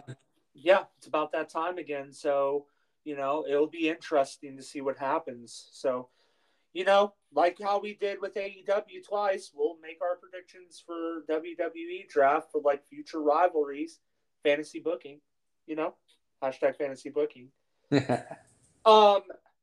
I want to move on to another thing, and I'm going to let you have the floor for a second while I go get a water here in a minute, because my throat is kind of fucking dry. Did you hear the story about Matt Riddle and the cocaine? Oh, from his Ariel Helwani interview he had? Yes. Well, I'm going to let you have the floor. Talk for about... for as long as you want. I'm gonna go get a water. What are your thoughts on that? So I mean, my thoughts are, that's what you expect from Matt Riddle. I mean, if he's not smoking, he's partying. So apparently on the Ariel Helwani show, he did an interview where he talked about his departure from WWE, and he said he got busted twice for partying too hard. But he was saying that he got busted twice back to back. And he knew what was going on. So he kind of figured he was going to get cut earlier than he did. Cocaine's a hell of a drug, I guess. That's what I can say. I think he was ready to go though at this point. Yeah. You don't get busted for a drug, then go to rehab, and then out of the blue party again, and then get busted for it without wanting to kind of push your way out of it. Matt Riddle, he's a good wrestler. Mm-hmm. Absolutely. I think he'll excel in his indie shows. Well, I'm not even say indies. He'll do good in New Japan. That's more his style, with the MMA background. I don't know how they do the drug testing over there. I'm sure they're not going to let him, snort lines all the time. I'm pretty sure they have a drug policy. Hopefully, being on New Japan Strong, where he's not going to be on the road all the time, he doesn't need to do that. I mean, he has a kid coming with his new girlfriend. Or it's about to, or he already has it. So with him being an MLW, which is kind of like TNA, where they film, once a month, and then they kind of show it on TV throughout the weeks. Same thing with New Japan Strong. He'll be off the road, so his body will be able to handle that. Hopefully, the rehab has helped him out. I know he's got back to the into the MMA gyms, and he's working that out. Mm-hmm. He's a champion now. He's the New Japan TV champion. So hopefully that kind of helps him be like, dude, stay away from the drugs. Let me concentrate on the wrestling. And we'll see. I've seen him. I saw him whenever he was doing his the indie shows with I can't even remember where promotion it was. Evolve. I saw him in San Antonio in Evolve. So before he signed with WWE, always been a good wrestler. Hopefully, he's on the straight now. I mean, he's gonna smoke weed. That's his thing. He ain't stopping that. No. He even said in the interview that WWE allows them to smoke. They allow their wrestlers to smoke marijuana. So let him do that. Let that help him relax, calm his nerves, and then stay away from the hard stuff. And I think he'll be fine. Yeah, no kidding. And by the way, kudos to you for the whole Rick James reference. Holy shit. Man, I'm now having that scene stuck in my head where in Chappelle's show it always cuts back to the real Rick James. And he's doing the whole cocaine's a hell of a drug. And then he's just doing the fucking laugh every time. Oh, man. I love Chappelle's show. Chappelle's show is the fucking greatest. Oh, my God. But in all seriousness, look, I am glad that Matt Riddle is thriving in New Japan. Hopefully, like you just said, they're going to allow him to, do pot, because, I mean, look, for some people, maybe pot is not the greatest thing. But for others, it helps them relax. And, I don't want to get into the whole nitty gritty about pot and all of that, obviously, because we're not trying to be political. But, if it helps him, and I got to give kudos to WWE for allowing, the wrestlers and all the men and women to be able to do that. I don't know if AEW does that. Does AEW allow every wrestler in the company to do pot as well? Do you know? I mean, I'm pretty sure they do. It's legal in some states, so you really can't be like, oh, you're suspended for doing something illegal. As long as I'm guessing, as long as they have a marijuana card, medical marijuana card, they're free to do it. I want to say I heard in an interview back in the day that they were allowed that was part of the allowed list. I don't know. My take on it is as long as you're not doing it before the show, where you could hurt where you can hurt your opponent. You know what? After the show, go ahead, let it relax you out. I think that's way better than doing painkillers. Absolutely. And probably healthier at that point. Absolutely. I mean, fucking painkillers are opioids. I remember after my thyroid surgery last year, I had to take a narco to help me recover, because it fucking hurt so fucking bad to swallow. Oh, yeah. Yeah. Hey, I'm part of the, do what you want to, as long as it don't affect me, I could care less.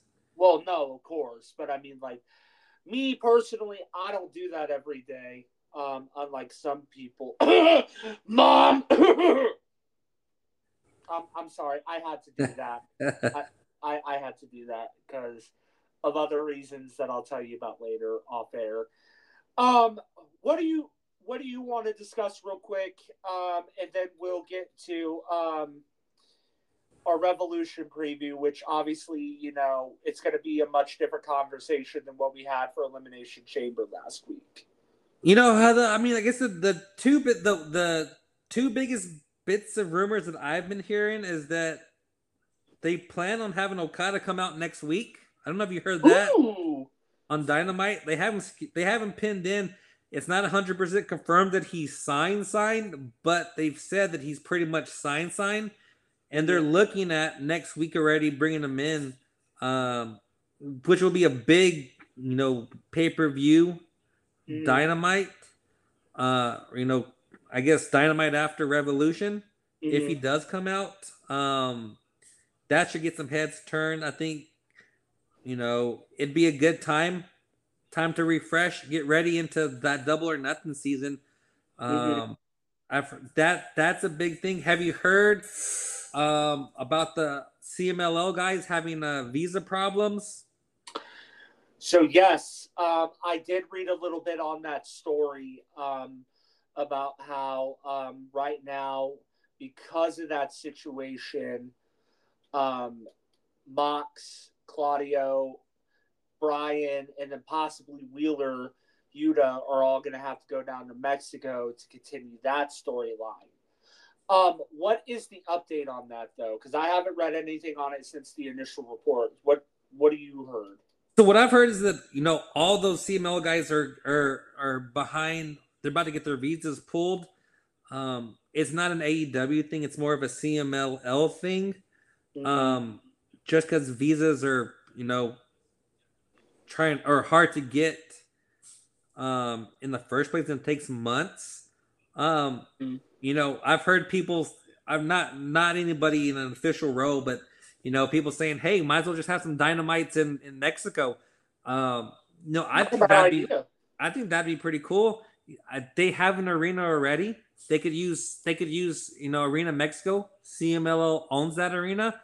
They built it, so it is for wrestling. They only do shows. They have the Super Friday show That's the live show that CMLL does on Fridays, and then they do I think they do like a Tuesday show, Super Tuesdays. So they could run a Wednesday show if they wanted to. I'm pretty sure Tony Khan could get it on the cheap. They could do a mix of Dynamite matches and CMLL matches. I think it would help. I think it would help strengthen their their working agreement together. Bring some new eyes on AEW wrestlers from in Mexico, and then bring in some eyes on Mexican wrestlers for the United States. If they do choose to do that, I'm not opposed to it. I think it'd be pretty cool. And it's Mexico. They love luchadors there. I mean, they've pretty much sold out that whole arena for their Friday matchup with whenever the BCC goes down there at the end of March. Sounds like a good idea to me. If they can't get that in order, definitely would help out. If they can't get that within the next couple of months, let them run a show. Let them run one show a month down there to get them into Forbidden Door, depending how long it takes to get their visas. I think that's the big thing coming out of AEW and CMLL relationship. It's an exciting time right now. Again, it's WrestleMania season, so we are going to get a bunch of indie shows popping up in Philadelphia coming up at the beginning of April. I know Stardom's going to do a show down there. GCW Game Changer Wrestling is going to have their they're going to have their events going on there. Joey Janela is going to do his spring break indie show.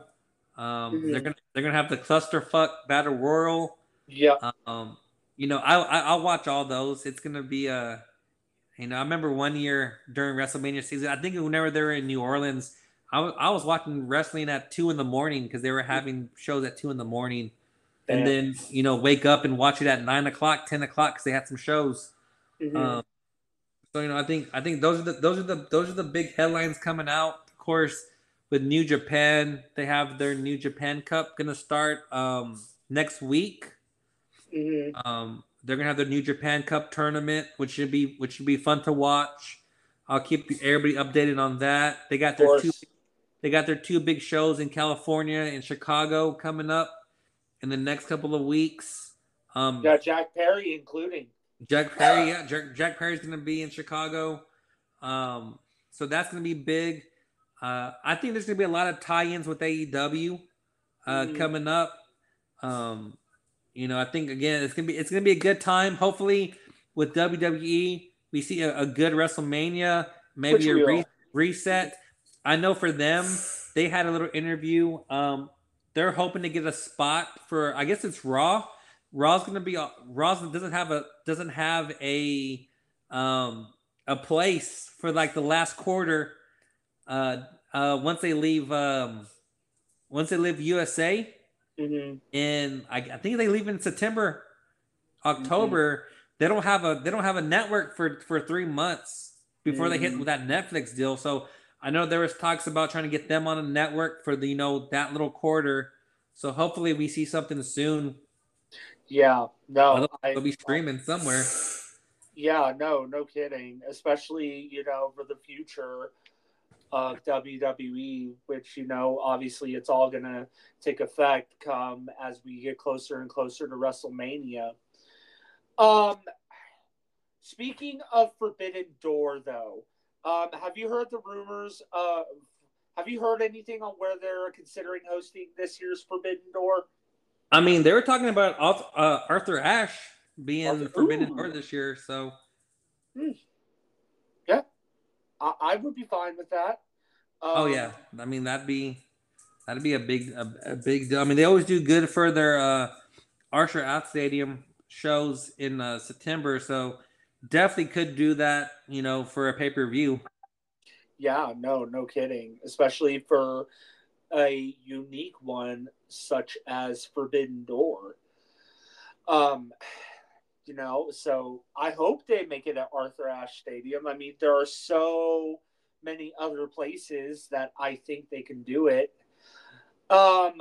I even think that they could do it at the at Madison Square Garden. I mean, not that it would happen, but a man can dream. I mean, I think they definitely could fill for Forbidden Door. They could probably sell out Madison Square Garden. Absolutely. Ring of Honor and New Japan did it whenever they came and they did their collab show there. AEW, a collab with AEW, New Japan, and CMLL probably could definitely sell that out easy for a Madison Square Garden show. Absolutely. And I mean, if everyone starts to come back as the months continue to go on, I mean, that could potentially be an even bigger and better show than All In, for the second year in a row in London. I mean, just my opinion. I mean, everyone has their own opinions, you including, but like, I don't know. A man can dream, Oh, yeah. I love it. So I keep saying, one more thing before we get to the Revolution preview. I'm just trying to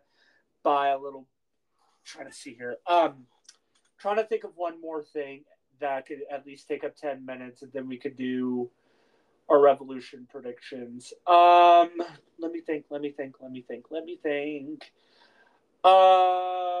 you got anything else noteworthy that we should discuss? So this is off topic. So how do you feel about WWE not letting AEW use any of their Sting footage? Really? That's what I've been hearing. I've heard that they've used New Japan footage. They have some of his other Japan whenever he was. I think it was All Japan. They are using that footage, but any of his WCW footage or Georgia South Wrestling, all the libraries that they own, they're not gonna. From what I've heard, there's not any gonna be shown on Sunday for his packages. What? Why? That's just the WWE thing, unless things change. From what I've been hearing, is that they're not gonna do any of his WCW. Okay, that's stupid. I mean, look, I get that AEW and WWE are competitors. I get that. But Sting is an icon in the wrestling business. Sting is a fucking legend. It's his final match.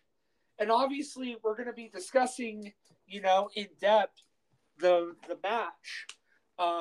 When we get ready to do our preview and predictions here in just a little bit, here in just a few minutes. Why can't they just fucking put their shit aside for one fucking night to celebrate a legend, to celebrate an icon in the wrestling business? I mean, Jesus Christ, they already got CM Punk for fuck's sakes back. They got Cody. I mean, come on. What do you think?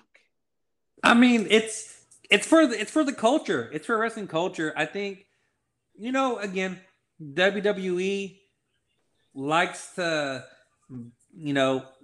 they want to be the end all be all when it comes to wrestling, but they're not a wrestling company. They've even admitted it's not a wrestling company. I get doing that stuff because you want to be, synonymous with the term wrestling. And just look how they did Sting whenever he was on his way out. They had him get pinned by Triple H at WrestleMania to show that they're better than WCW and Sting. They don't do right by wrestling fans. No, they don't. Again, AEW does a great job at supporting legends of the game and giving them, their just dues. You let them use the footage. They're not going to do anything bad. Tony Khan's not going to do anything to make the WWE look bad. Again, WWE does a good job at doing that themselves. Mm-hmm. Let them have footage. Let them have him winning the belt footage. Let them have him in his Surfer Sting phase, so they can cut that down and have a montage of Sting's career. Yeah. I'm pretty sure that we're gonna see TNA. I'm pretty sure TNA is gonna let them use footage, and that. Again, I think it's just WWE being WWE. Yeah, a bunch of sound pussies. Hopefully, maybe Cody can talk to them and be like, let him have it. I don't. Hopefully on Sunday we see that WCW footage shown. Because that's where he started. That's where his career started. Like in the serious professional wrestling ranks, from WCW to TNA to WWE to AEW. I mean, I don't know. I can see Vince McMahon pulling that sourpuss move. And by the way, fuck Vince McMahon. I just got to get that out there. Fuck him. Where he's probably like, WCW is a product of WWE, pal. We're not going to let our competition have footage of Sting, pal. It's like, what the fuck are you doing? I would expect that from Vince, but not from Paul. I don't get it. Why can't we all just put aside our differences for one night and celebrate a fucking legend and an icon in the wrestling business? Why the fuck can we not do that? Now, look, can I respond to the Triple H pinning Sting when he retired from WWE? Can I respond to that real quick? Yeah. Vince McMahon move. Oh, yeah. Vince McMahon move. I really think, and I really pray to God that Cody talks some sense into Paul and Ari Emanuel, to be like, look, I get it. AEW is our competition. But Sting is a legend in the wrestling business. Let them have the fucking footage. Because we're all, as wrestling fans, going to be tuned in on Sunday night, on our TVs, watching the final match of Sting's career. I really pray that something changes. Because, Darby even said that he has something planned for Sting's entrance. Did you hear about that? I did. What? How do you feel? They're gonna close the show. I don't know. Did you see that? Oh yeah, no, that was coming. That's not a surprise to me. They're now. Do you put the world title before that, or do you put the world title at the very beginning? Ooh, that's a good question.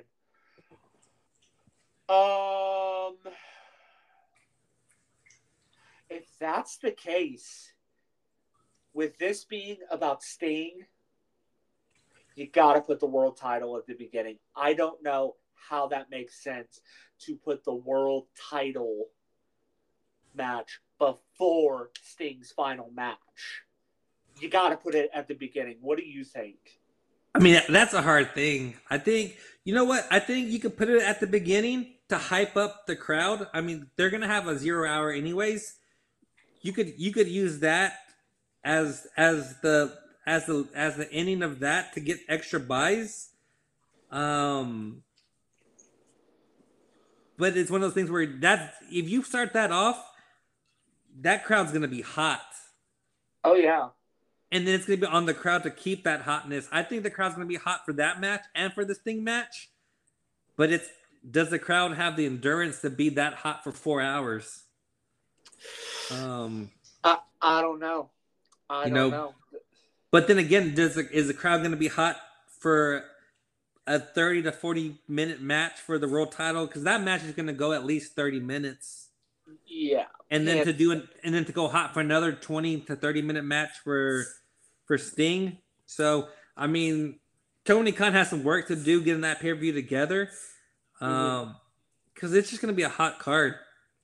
Now, if the crowd is weak, then they don't need to go back to there again and do a pay-per-view. Then go ahead and bring it to Texas. Yeah, no kidding. But I think the crowd's gonna be hot the whole card. So it's a big night for AEW and a big night for Sting. Absolutely. Absolutely. No, and it's going to be, I guarantee you, his family's going to be there.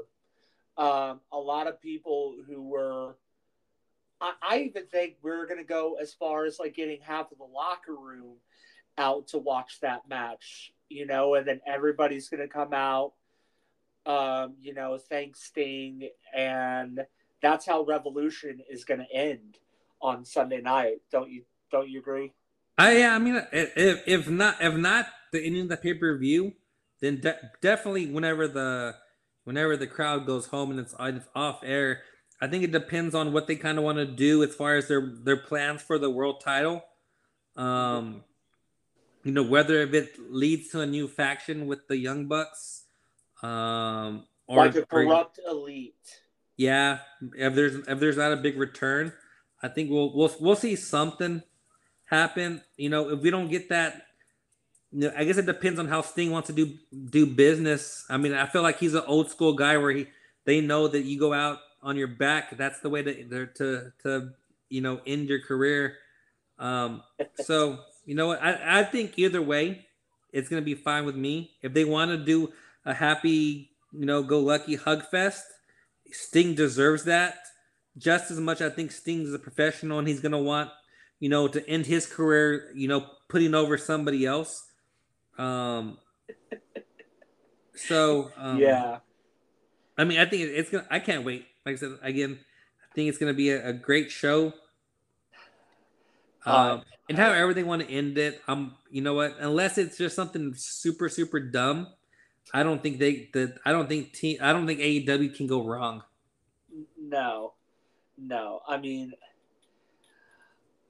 as long as they don't explore the Ric Flair swerve again, then I think we'll be okay. Yeah. Because it's like you couldn't wait for that until Sunday. Like you really had to give us that Wednesday. That could have been a huge factor into the match. Now, look, and then we're going to get ready to get to our AEW Revolution preview and predictions. That match, when we predict that match, that is going to be the toughest match to preview and predict of the entire night. I'm a little nervous about that match because on one hand, Sting's going to want to go out putting someone over, but there's also the possibility that we could get the happy ending to where he can go out on top. Are you nervous about that match? Yet excited? No, I mean I'm not. I'm nervous for what Sting's gonna do because he's already said this is gonna be a match. I'm gonna do stuff that people are gonna be like, I'm glad I have this recorded. So I mean, I'm more nervous about Sting in his age doing some crazy stuff. But as far as the match goes, no, I'm looking for it. I think it's gonna be a great match. I mean, Sting's already proven what he can do in the ring so far in his AEW run. And working with the Young Bucks, who there's a reason why Sting picked them to be his final match. I think they're gonna. I think they'll protect him, and they're gonna be able to. They're gonna be able to. Listen to Sting, and whatever he wants to do, they're gonna make sure he's safe. Yeah, no, absolutely. That would be a fucking tragedy if he does something and his body is put in danger. That would be a fucking national news story. That's a news story that Tony Khan does not need right now. That's not. Yeah, that's a story that the wrestling world doesn't need. Yeah, so. we already dealt with one with Vince McMahon. Like, come on. Before we get to our preview, let me ask you, if you had to pick three of these so-called crazy things for Sting to do on Sunday, what would it be? Oh, jumping off the Tron. Yeah. That's probably what he's going to end up doing.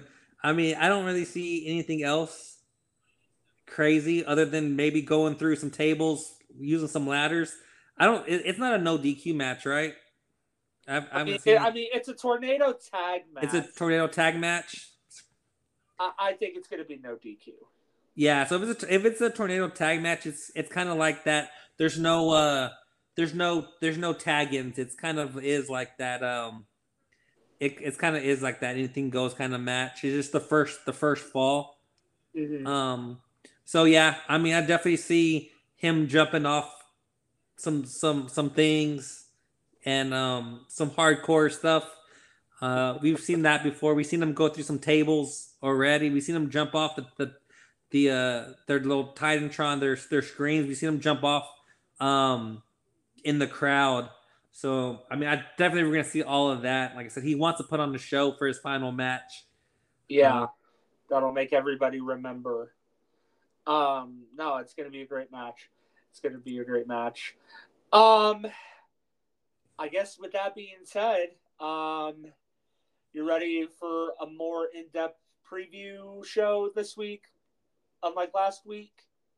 Yeah, I mean, I'm ready to knock out some Revolution talk. Okay. I love it. I love it. So, you know how we do it.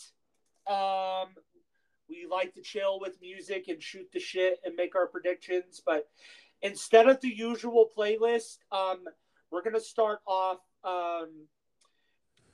Let me ask you this while I get the card loaded up. You've heard of the game Final Fantasy, right? Yeah. Okay. So here's what I'm going to do, because I'm also going to pay tribute or give a special shout out, because the second part of the Final Fantasy Remake, right? Yeah, remake came out, Rebirth. I bought it for my 4-year anniversary with, our workplace that I'm not going to name on air. So what it is, it's the Shinra theme, the museum theme. It's a little more chill and relaxed. But yeah, man, I've just been really into Final Fantasy Rebirth the last couple of days. How is it, by the way? Fucking amazing, dude. Holy shit. It is hard, though. Like, I still got a long way to go, but, like, it is so much different than part one, where basically it's like a normal Final Fantasy game. Obviously, the combat is still like Remake, but, like, after every battle, like, what you suffered as far as magic points wise and health points wise, that will carry with you over unless you do something. Okay. But dude, it is fucking amazing, man. Holy shit. So, but yeah, no, I wanted to share that real quick, that I got it in honor of my 4-year anniversary with our certain workplace. So, yeah. So with that being said, man, you ready? Let's go. Let's jump into it. All right. Okay. So, can you hear it? I can hear it. Okay. It's a little more chill. I think we're going to have like a chill vibe for a couple of times while we do this. And then we're going to get back to normal. Sounds good. That works for me. Just to make it a little more intense. All right. So, the first match we're going to do, and by the way, just a heads up, I might be playing this at least 2 more times after this just to kind of get the mood going. Because the track is so peaceful, Oh, yeah. For like an in-depth conversation. It's that Final Fantasy music. Oh, yeah, no. This is one of my favorite tracks from Remake. And I don't understand why the fuck did they not put it on the soundtrack. That still blows my mind. Like, Square Enix has to fix that. But we'll discuss that later. But the first match we're gonna do, this stupid All-Star Scramble match. We got Chris Jericho, Wardlow, Powerhouse Hobbs, Lance Archer, Hook, Brian Cage, Magnus, Dante Martin. Who you got? It's Warlow. I agree. It's the Undisputed Kingdom's time now. Like I said, it's he's there for the world title, so it makes sense for him winning it because it brings back the storyline when they first got together. Absolutely, and I mean after that promo last week, they have to do this fucking match, and they have to have, or that's why they made the fucking match. You know, the only reason why it went from Meat Madness is because Keith Lee and Miro are out. I mean, Chris Jericho is not going to be contending for the title. Hobbs isn't because, I mean, he's still somewhat in a rivalry with Jericho and Sammy. Lance Archer, what the fuck is he doing? Hook, what the fuck is he doing? Brian Cage, what the fuck is he doing? Magnus, what the fuck is he doing? Dante Martin. Dante Martin? Yeah, none of those guys. This is setting up for Wardlow. I agree with you 100%. It has to be Wardlow. And if it's not Wardlow, what the fuck are they doing? Yeah, I think we're gonna see. I agree. I agree with you. I think, I think Magnus and Dante Martin are gonna be there in that match for the high flying. Of course, Magnus is a luchador from CMLL, and him and Dante Martin, you're gonna see the crazy spot from them. I think you see Hook and Brian Cage. They're kind of put into that match because they're kind of in that feud together. And then, of course, Powerhouse Hobbs, Chris Jericho, they're in that feud with the Kyle's family and Lance Archer. They kind of round out that Meat Madness match that they were going to have. I agree. I agree with you. I think this is kind of a match put together due to people being injured still and doctor's orders. But it's a way to get that storyline with the Undisputed Kingdom, back. Which kind of tells me that it tells me two things. I think it tells me that Adam Cole is almost getting ready to come back, and that MJF is almost ready to come back. And then we're gonna really get that storyline coming very soon. No, I absolutely agree with that. Before we move on to the next match, this is actually the thing I wanted to discuss, and the world title picture will have a part to do with this. So, do you remember whenever they first did the promo after World's End, and Adam Cole was just saying, "When the time is right, when I'm ready to come back and Wardlow wins the world title, he's going to give it to me when I'm cleared to return." Let me ask you about a possible game changer. Should Wardlow contend for the world title, which I would assume would be at Double or Nothing, should he win the All-Stars Scramble match? Could you see, win or lose, Adam Cole and Undisputed Kingdom beating down on him, whether it's against Samoa Joe or Swerve Strickland? Do you think so? No, I don't think they do. I think again, I think this is just a ploy. This is just to get the storyline going again. Right. I think they're gonna have that world championship match sooner than later. Mm-hmm. I don't think it's gonna have. I don't think it's gonna have. To make to. I guess I want to say is it's not gonna have. There's not gonna be a beatdown to Warlow. I don't think that makes sense to turn him, kind of face to heel to face. At that point, you're just doing too many turns. I think. Again, this is just kind of just used as a way to get the storyline back together. Right. They might have. They're gonna have him, and it gives a contender to the world champion. Right. It's not gonna be a long. I think they're gonna go with the Undisputed Kingdom without the belt storyline. So this is going to be a blow-off match for the world champion to get them into their main feud. Yeah, I could see that. Well, I guess there's only one way to find out. We'll find out starting Monday. What the fuck am I saying? Sunday. Yeah. You pick the next match. Let's go down with the tag team match. Again, just made FTR versus Blackpool Combat Club. Who do I got? Who do you got for that one? All right. So this match, hands down, so far is the first match of the night that is very hard to predict.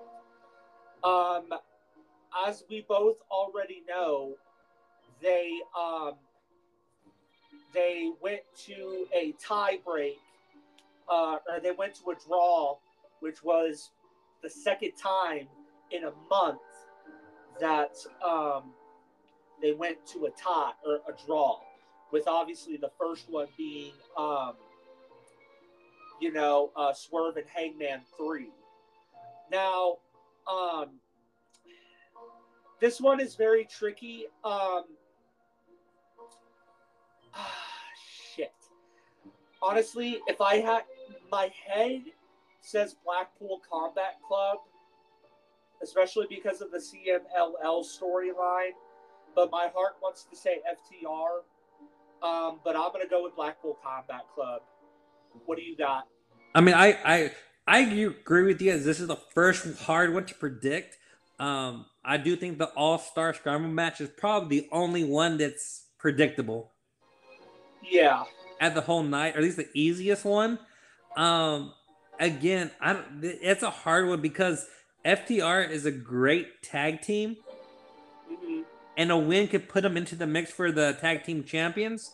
And again, Blackpool Combat Club too. A win could put them into the title picture, and it helps them boost their, match with CMLL.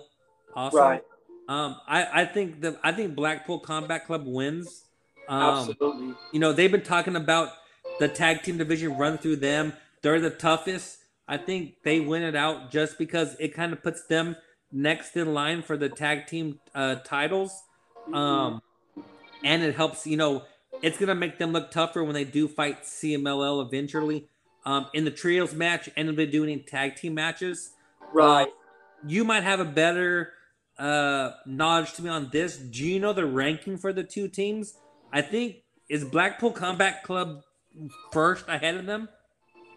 In the current tag team title rankings? Yeah. I want to say yes. Last I saw. Let me pull that up too, because I have not seen the recent ones. If you can pull that up real quick, because should it be Blackpool Combat Club on Sunday? I think that could set up for a really good story. A year later, coming back around to facing Matt and Nick for the tag titles. Should they beat Sting and Darby on Sunday? Because you remember around this time last year, they were doing Blackpool Combat Club versus the Elite. So I guess the last ranking I see is from February 10th. And who's currently leading the tag title rankings? It is, so it's gonna be the number one contender is gonna be Big Bill and Ricky Starks, but between Mox and FTR, Mox and Claudio are number 2, FTR's number 5. Okay, then I think they're probably gonna set up for Matt and Nick versus Blackpool Combat Club. I think that's where they're going with this. Maybe set that match up for Double or Nothing in Vegas. I can see that. Now, do you think that they're gonna do that for the Vegas fight, or do you think you maybe see that at Big Business or Dynasty, and then they set up something else for Double or Nothing? Ooh, I forgot about the Dynasty factor. Um, I think they need to, with that being a big match, plus the four competitors. I mean, the two teams have history with each other. With Double or Nothing being the next big show after Revolution up until All In, you got to set that shit up for Vegas. I mean, bring it back. You know, this time Blackpool Combat Club being the faces, and then Matt and Nick being the corrupt EVPs. I mean, dude, that shit could tell that storyline could tell some fucking stories, you know, leading up to Double or Nothing. Yeah, no. Yeah, I think that'd be a good story. That needs to be set for Double or Nothing. The tag team match? Yeah, if between possibly Matt and Nick versus Blackpool Combat Club, should Blackpool Combat Club win on Sunday, and then Matt and Nick beat Sting and Darby? Yes, 100%. It just wouldn't have enough time to set up the story for, you know, possibly Dynasty. You know? Do you think? Go ahead. No. So we'll let's go over. Let's do the Revolution picks, and then we have time at the end. Let's talk. You know, a little bit about Big Business, Dynasty, and all in Double or Nothing. Nothing too in depth, but just kind of where we feel that this is heading to, I guess. Okay, I can do that. They can definitely do a lot of things if we have the time. But yeah, maybe like 15 minutes after. Yeah, 10 minutes, 15. 10, 15. Okay, I can do that. So we're both sold on Blackpool Combat Club. Yeah. Okay. All right, I can do that. All right, the next match, Christian Cage versus Daniel Garcia for the TNT title. Who you got? I think Daniel Garcia wins this.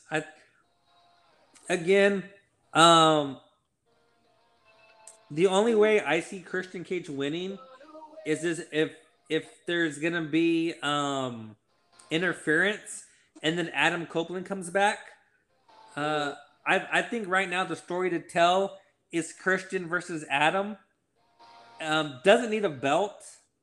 I think they could do good without a belt and let a young gun, Danny Garcia run with it. Again, it is his contract year. Let's see what he does. I've been talking about him for months. Yes, I remember. Has the fan support. Is part of the new pillars. He's shown characteristic. His charisma. Starting off as just that fighter when he first came out. I think joining the JAS and being with Chris Jericho helped him out. You got his little dance out of that. You got to see a little different side.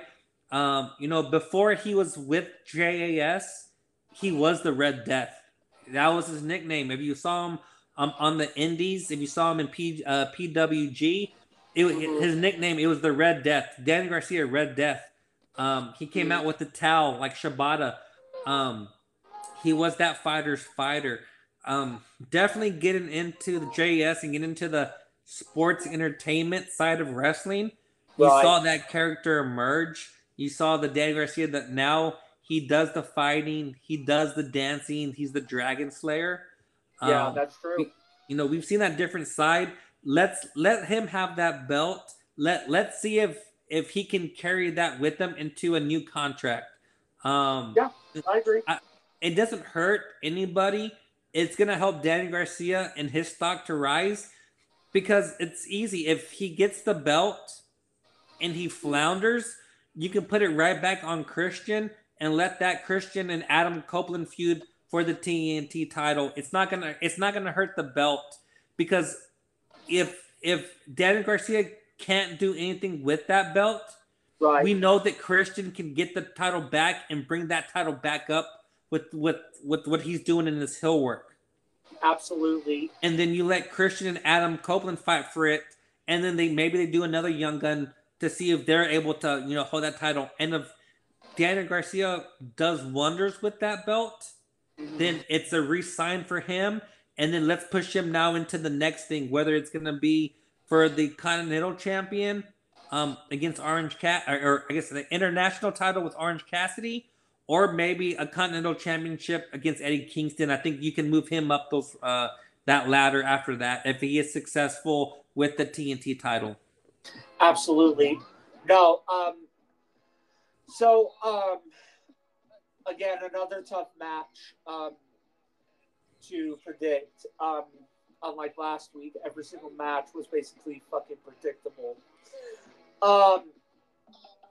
And unlike on AEW Unrestricted, we break down the fucking matches. So shouts to us. Sorry, Aubrey. Sorry, Will. Okay, so all joking aside, this match is going to go either way, personally. This is a match where it's a win-win situation either way.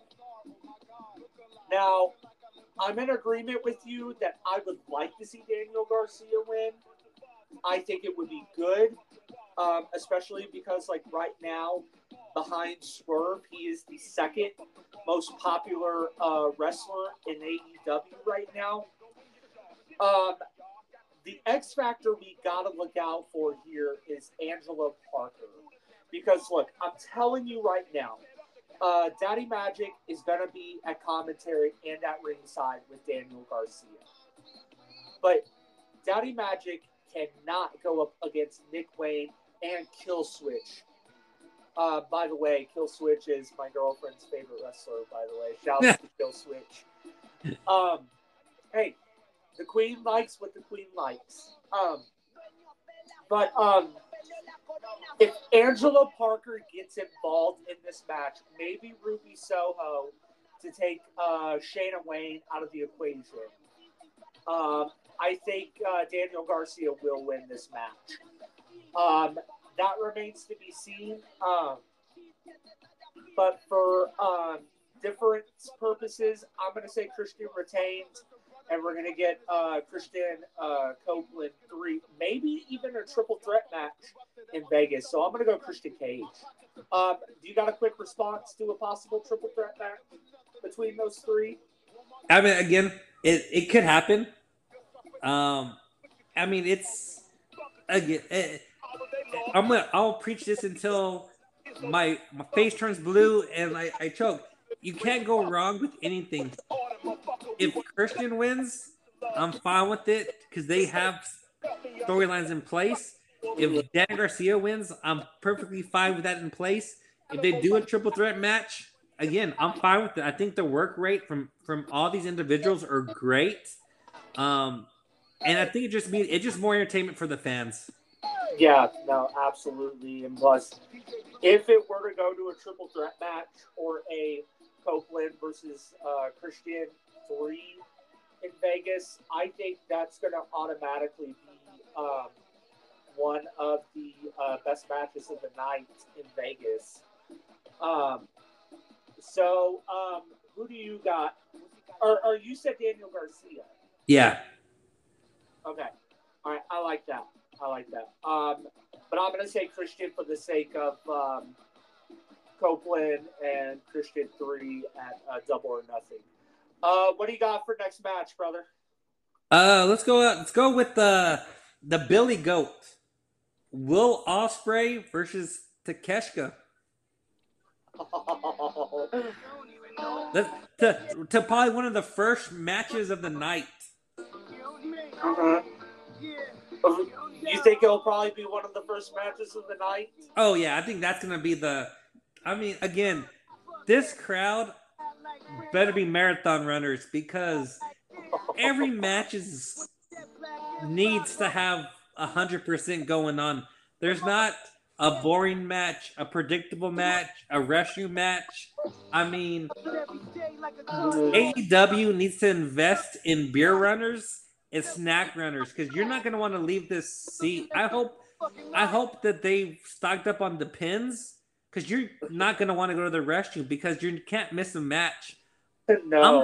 I'm just happy I'm going to watch this at home where I can pause it and I won't miss a bit of the action because it's must watch. Oh, I know. I'm actually very intrigued for that match. I'm also going to give a shout out to Will Ospreay because I now say bruv instead of bro a lot. Oh yeah, I've been saying bruv since I've seen him do interviews. What's up, bruv? Come on, bruv. What's up, bruv? Piped up, bruv. Holy shit. Oh man, I'm going to start telling people I don't like to pipe down, bruv. fucking love Will Ospreay. He looked like he was so happy to be in AEW. I love it. Oh, I agree. I think he's ready to go. Again, it's one of the top signings of the year. I have no problems fighting anybody. I have no problem saying this when I say that Will Ospreay was Wrestler of the Year last year. Right. And he has a good chance to being back-to-back Wrestler of the Year. I agree 100%. Before we make our picks on this match, so we can carry on, let me ask you this. If what I think is going to happens on Sunday, where win or lose, the Don Callis family is going to turn on Ospreay, can you see Will Ospreay joining Chris Jericho and Sammy in the war against the Don Callis family? Can you see that? I mean, I can see it.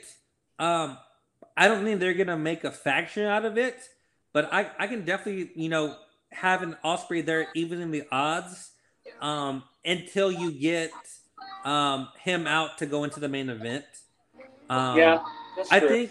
I think it helps him joining them if it happens, just so you can have a feud starting. Because I think they do AEW does a good thing about whenever they have a new signee, they can get him to feuds right away. I think you saw that with Adam Cole whenever he signed and he joined the Elite and they became the Undisputed Elite. The same thing with Daniel Bryan. You saw him come out and he was already feuding with. He came out there and kind of was already feuding with them. With Kenny because they were going to be the best wrestlers. So I think whenever they do a good job at starting off a feud, if the Don Callis family turns on Will Ospreay, then you can see that feud already, and you can see the matchups with Powerhouse Hobbs again with Takeshita. You can even see Kyle Fletcher involved and see, does he stay with the Don Callis or does he leave? You know what? If that happens, I see that feud ends off at Double or Nothing. Mm-hmm. And then you push him into the main event already. Whether it's gonna be for the the heavyweight title, or you see big match feuds for him. Yeah. No, I agree. So basically, are you saying a possible Kyle Fletcher and Will Ospreay versus Takeshita and Will Hobbs? I can. The feud ends at Double or Nothing. Yeah, I can see it. I can see that because they're United Kingdom or United Empire. Mm-hmm. That was in New Japan, they were part of the United Empire with Will Ospreay. So you put them together again. I don't really, and especially since Kyle Fletcher is the Ring of Honor television champion. Right. You can get him off of out of the Callis family and let him defend that title of the Ring of Honor. Yeah, that's true.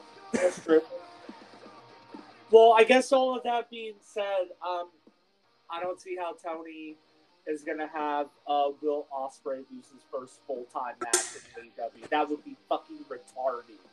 of him to do that. For that case, I'm gonna go Will Ospreay hands down. I'm going. Huh? I agree with you. It's Ospreay's gonna win this. It's gonna be a great match. You Absolutely. have pretty much the ace of wrestling right now against probably coming up the ace of Japan. Mm-hmm. Takeshita is on another level. He is doing great work with anybody he's fighting.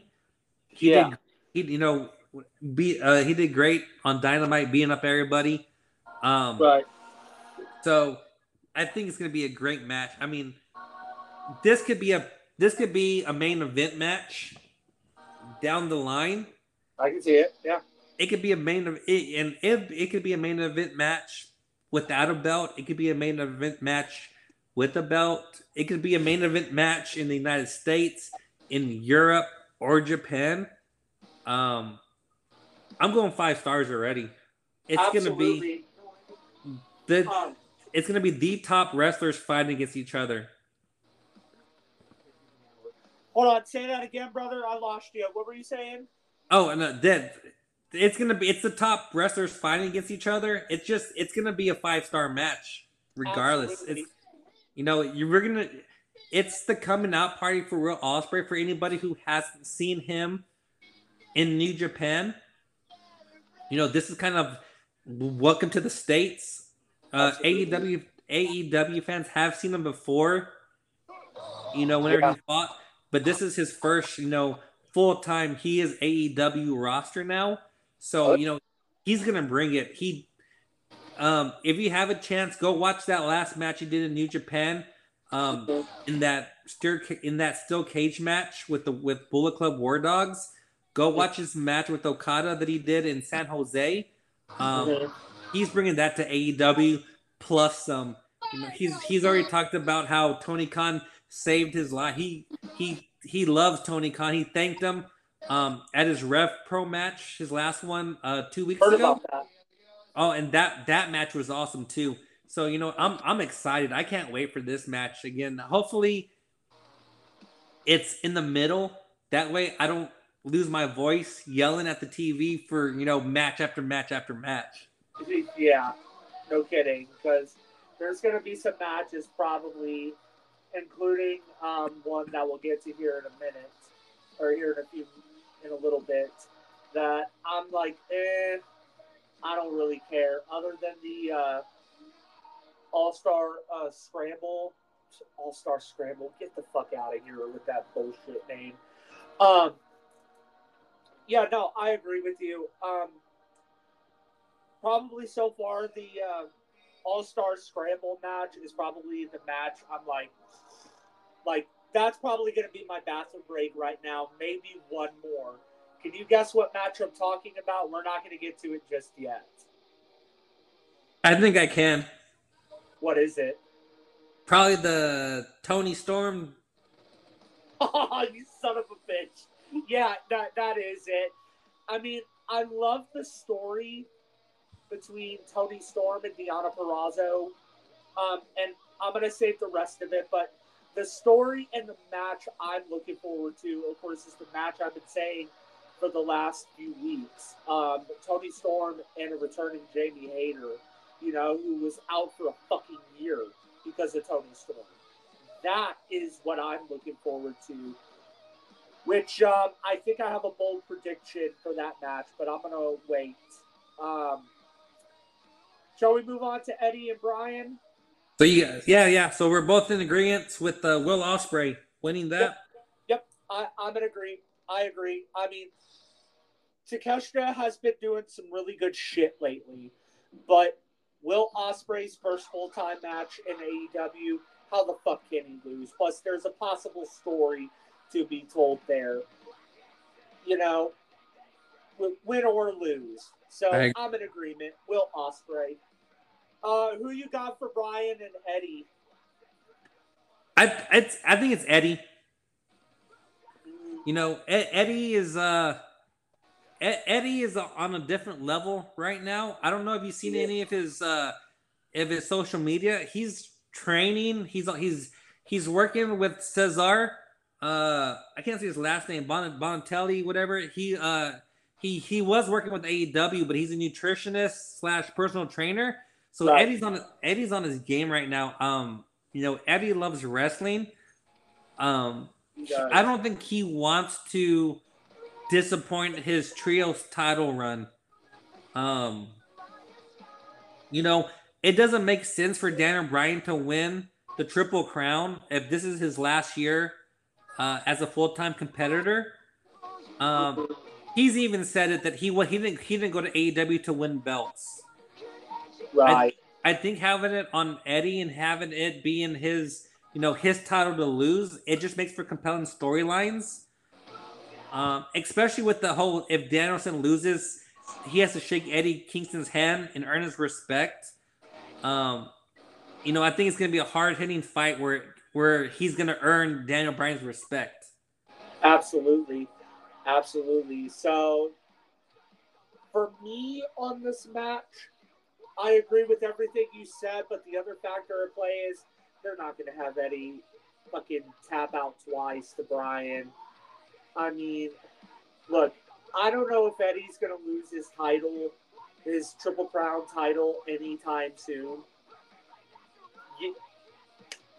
It's got to be Eddie. It was ever since the Continental Classic. I have such a newfound respect for Eddie Kingston, and how he's passionate. Like, he reminds me a lot of me in, like, everything else. And I think you know what I'm talking about. My standing up against the bullshit of this society. Trust me. That's why I like Eddie. And that's why I'm going to go with Eddie. Plus, he can't lose twice to Bryan. Yeah, I think we're in agreement on that one too. I think it's gonna, again, another good match. I think we've seen Eddie fight. We've seen him defend his titles. We've seen Danielson fight. I mean, he's the Bryan Danielson Technical Wrestler of the Year for like the 16th year. Oh yeah. He does not lose that. He doesn't lose that award until he retires. And again, it doesn't hurt Bryan to lose. Right. It's going to be a great technical match. I can't wait. I think his match with Jun Akiyama on Collision was awesome. It just great storytelling. He's fighting people who Kingston respects, and he's beating them, and he's shaking his hand. He's shaking their hand, and he's looking at Eddie, and he's sticking the finger and saying, "I don't respect you. You're not a wrestler." Again, this is Danielson's time to go have fun. I think he's doing everything he wants to do. He's fighting everybody who he wants to fight. And Eddie Kingston is showing that, hey, he's doing what his idols did. He's Triple Crown champion. He's getting to do what he loved. He's in his Players Tribune. He talked about it. If he didn't have wrestling, he would have been in jail or he would have been dead. So he respects wrestling. It's going to be a great match. And again, I'm with you on that. I do think Eddie Kingston wins. I love how we're in agreement on that. I love it. What you got next? I guess we'll go to your second least match of the night. Timeless Toni Storm versus Deonna Purrazzo for the AEW Women's World Championship. Oh, dear, for the love of God. Oh, all right. As everybody probably heard already, if Toni Storm is going to lose the title, it has to be to either one of two people. Mariah May, probably unlikely, or Jamie Hayter. Jamie Hayter makes the most sense. Look, I like the story between Toni and Deonna Purrazzo. The tattoo video of Toni getting a tattoo that we all saw whenever they came to Austin a couple of weeks ago. I remember my girlfriend was very intrigued by that video because Toni Storm is one of her favorites. Now granted, well, Toni Storm may be one of her favorites. We all know who my two favorites are, Stat and Jamie Hayter. On another note, before I get back to the point I'm trying to make, my queen is my favorite of them all. Just got to say that out there, like I do every single episode of WrestleEmpire and State of the Real Union. But, okay, let's get back to being serious here. I do feel bad if Deonna Purrazzo loses her first match on Sunday. But to me, because I'm a big fan of the Payback storyline, with the fact that Jamie Hayter is working out again, and she is very close to returning, and it's almost double or nothing season, you've got to go with Jamie Hayter to be the one to end Toni Storm's in her third reign. For that reason, I'm going to pick Toni Storm, but not too much longer am I going to be okay with this whole timeless Toni Storm crap. Who you got? I agree. It's going to be Toni Storm. I have Toni Storm winning. I think her storyline is the main storyline in AEW for the women's championship, at least the women's title. I don't see Deonna Purrazzo winning unless it's to try and transitional jump to put the champion on somebody else. But I think it's, I think there's too many feuds that you can build up onto Toni Storm right now. You can do it if Jamie Hayter comes back, you can have that feud going. You can do the Mariah May. It's all about Mariah storyline where she kind of takes her shine and she doesn't like it. You can see Mercedes when she's coming back. You can see her kind of get into that. I think you have better storylines with the faces going after that Hill Championship than having Deonna win it. I think Deonna Purrazzo is definitely a title. She can definitely hold her own and be a champion. We saw that with that when she was the TNA World Champion.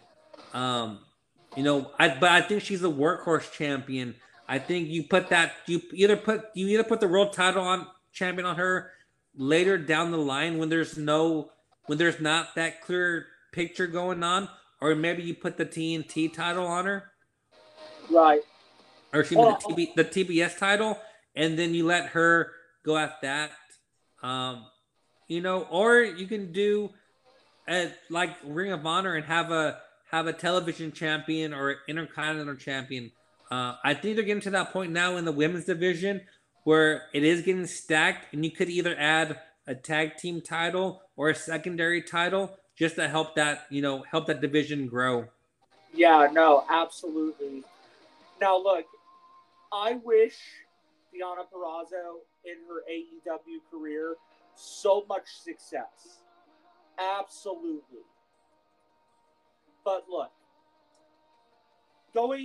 responding to what you said about the TNA days with Deonna Purrazzo, I personally think, because I don't know enough about Deonna Purrazzo from back in the day, whereas I'm familiar with Jamie Hayter. That's who I'm familiar with. So, let me ask you a quick question, then I'll continue with the point I was going to make, and then we'll move on to the next match. Do you think Toni Storm and Mariah May necessarily needs to be for the belt? I don't think so. What do you think? It doesn't need to be. I think it just enhances it. But they could definitely go off of the whole, oh man, she's taking my shine without the belt. Mm-hmm. But again, like I said, it enhances the whole thing because you know what? Taking your shine is one thing, but taking your shine and your belt that you love so much is a totally different thing, and it just enhances that story. Yeah, no, it's true, because especially considering the fact that, Mariah May is the whole, Tony, look at me, and Tony is quote unquote too busy to watch Mariah's matches. That part of the storyline is coming Yeah, Inevitably. and again, if Mariah wants to be just like Tony, then you have to go 100%. You can't just barely be like her. It's one thing to just dress like her and act like her, but if you Yeah. want to be her, you have to have the belt too. So that's why I think if they do that with the title, it makes more sense because you know what, Tony had a title. If she's gonna take everything from Tony or try to be like her, she has to have a title in her own right. Basically, kind of Um, like a Mickey James and Trish Stratus. yeah, and again, I think they do a good. Like for me, I don't really when it comes to like their character connections. I think their storylines are good. You know what? I think there's some storylines here and there. I guess the secondary storylines when it comes to the mid card and the lower card. I think that I think they definitely AEW needs to do a better job on that. But when it The comes to their WWE with the mid card. no, because when it comes to WWE again with WWE, if I their mid carders don't have storyline. Their even top stars don't have storylines. They only have a couple of storylines that are actually their main point of view. That's why I think when they say, "Oh, WWE has better storylines," it's because they only have one or two. If I say, "Okay, what's the storyline with the tag team belts?" There's not really one. What's Right. the what's the story with the women's title? Well, there's not really one. What's the storyline with the SmackDown one? Well, that one's Damage Control. Yeah. And then so they only have a couple of storylines, and then a lot of their matches are fillers with rematches or like or tag team matches that are tag team rematches. AEW AEW has a lot of storylines that you kind of have to pay attention to or you miss them out. Right. No, I can agree with that. But when it comes to their main ones, they do good. When it comes to their sub ones, but just because of the time, there's not enough time. So again, with the Mariah May and the Tony Storm one, that's not really the main one because the main storyline is really Tony Storm being the champion. But Right. but the one that feeds off of that is the Mariah May one. But you have Yeah. to be paid. You have to be paying attention that Mariah May is almost the same as Tony Storm. They're both foreigners. They both went to Stardom. They're both blonde hair. She wants to be like her. So you have to watch and know that other than you think that, oh, it's just, what? They put her together to put them together.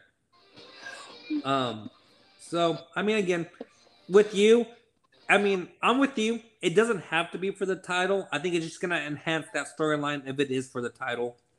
No, and I agree with that. But I don't know. That one's too tricky. Now look, I will say this. I do know that Mariah wants to be like Tony. That is 100% fact. I mean, why do you think she had RJ City go talk to Luther about getting them a face-to-face meeting? So I mean, look, that one's a little tricky. Now, if they want to do that story, fine. But here's how I would do it instead. Because, look, I know a lot of people out there, if I were to have a conversation, they'd be like, well, Sky, why the fuck do you not want Mercedes to win? I didn't say I didn't want her to win. I just don't want her to win a big title in AEW. Not yet. Because there are stories that could be told with Tony Storm and Mariah May, and then Jamie Hayter and Tony Storm. And I feel like if Mercedes right off the bat just comes in and it's like, oh, I'm number one contender for the women's title, or oh, I'm number one contender for the TBS title, it's like, dude, build your fucking way up the rankings first. The only one I'd be okay with, like a right away shot, would be, of course, Jamie Hayter, because she never got her rematch from Double or Nothing last year. So I don't know. It's a little complicated, and that's why sooner or later, with all this talented and loaded roster, with not enough time, I think Tony Khan needs a creative team. Like, to where it takes the pressure off of him. Well, he's got one. He announced it already. Did he? Yeah, it's Jennifer it's Jennifer, Will Washington, Brian Danielson, and I think himself. It's a 4-man committee now that they kind of work on the booking and creative. Gotcha. He talked about it. I want to say either yesterday or the day before on his on the Revolution media call. Oh, he did. Yeah, let me see if I can find who he said was. But yeah, he said that now that it's a committee, 4-person committee. I like it. Hopefully that'll change some things up a little bit. While you do that, shall we move on to the next match? Yeah. Okay. Let's do Orange and Roddy for the international title. Who you got? I think Roddy Strong's gonna win. They're making it seem like he's a legit. He is the undisputed kingdom at this point. With his promos and his fighting ability, I think it's time to give Orange a break. I think the Orange Cassidy shtick gimmick wrestling has run its course. Yeah. He's a fan favorite still. I still like his hands in the pants, doing the not carrying the soft kicks and all that. I still like it, but let's give it to Rowdy. Let him be a champion. Let him do what he did in NXT, right? And give Cassidy a little break. I think he's been through the ringer. He needs a couple of months off to kind of repair his wounds and take a little break before he jumps back into things. Again, and it's going to help push that Undisputed Kingdom storyline forward. Absolutely. So I have a bit of a dark horse here in this match. I think Trent Beretta is going to be a major wild card in this match. Do you see where I'm going with this? I do. I think he cost Orange the match. I don't now. It remains to be seen if he cost it on purpose, which will cause a heel turn for Trent Beretta, and then start like an Orange and Trent Beretta feud. That remains to be seen. But I'll tell you this. Look. Chuck Taylor is going to have involvement in the match on Sunday night. I could see a screw job happening from Trent Beretta, where Rocky Romero and Chuck Taylor will fight off Mike Bennett and Matt Taven. Trent Beretta comes out, about to do something, but then of course he pulls the old screw job and screws Orange. Now I could be wrong, but I just don't. Now look, Roddy's going to win the title either way, but I think it would make it a little more intriguing for Trent Beretta to cost Orange the match, especially with the fact that they've teased him kind of leaving the best friends as well, kind of like how Statlander did, which, by the way, has not worked out so good for her so far, especially teaming with that snaky son of a bitch Stokely. So for that reason, I don't see Orange winning either. I do see Roddy winning, but I would like it even more if Trent Beretta had a part to do with screwing Orange out of the international title. What do you got for a quick response to that? Yeah, I could see it.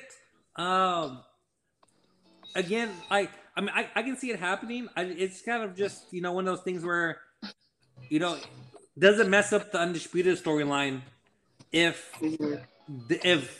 they help them win? Because then you're gonna go, are they part of the Undisputed Kingdom or not? I could see maybe it be a clean finish and then they turn after the match to let him have some time off to come back and then they can start that feud. I don't think that they will interfere during the match. So, are you saying Trent Beretta? Are you saying all three of Trent Beretta, Chuck Taylor, and Rocky Romero turn on Orange after the match? You know what? I think they could do that and then go back to being Roppongi Vice. Yeah, that's true. I don't think they're going to be interfering during the match. I mean, I could be wrong, but it could happen. Again, I think they really do a good job about you can see either or. Yeah, that match is going to be very intriguing. So I guess we're anonymous again on Orange and Roddy, huh? Yeah. Okay. All right, we got the final two matches of the night. Where do you want to go first? Let's do the World Heavyweight title. Let's go the way it's going to be booked at pay-per-view. So we got Swerve, Hangman, and Joe. Oh my God, the two toughest matches of the night by far. Oh man, okay, I'm gonna need a second to gather my thoughts on this one. Who do you got? It's a hard one. I think Joe wins. Ooh. I think what's gonna come down to it is it's gonna be Hangman's jealousy over Swerve and him just wanting to get retribution against him. That's gonna cost him the match. Yeah, that's true. I think Hangman gets pinned by Joe. I can see it, but it's gonna be one of those things where I don't know. I mean, I can see where maybe it's like a buckshot lariat to Swerve that knocks him out, or maybe knocks him out of the ring, and then a muscle buster into a coquina clutch by Joe on Hangman. I think it'll be something like that. It's definitely gonna be where, you know, Joe's barely is gonna make it out because Hangman doesn't pin Joe. He wants to pin Swerve.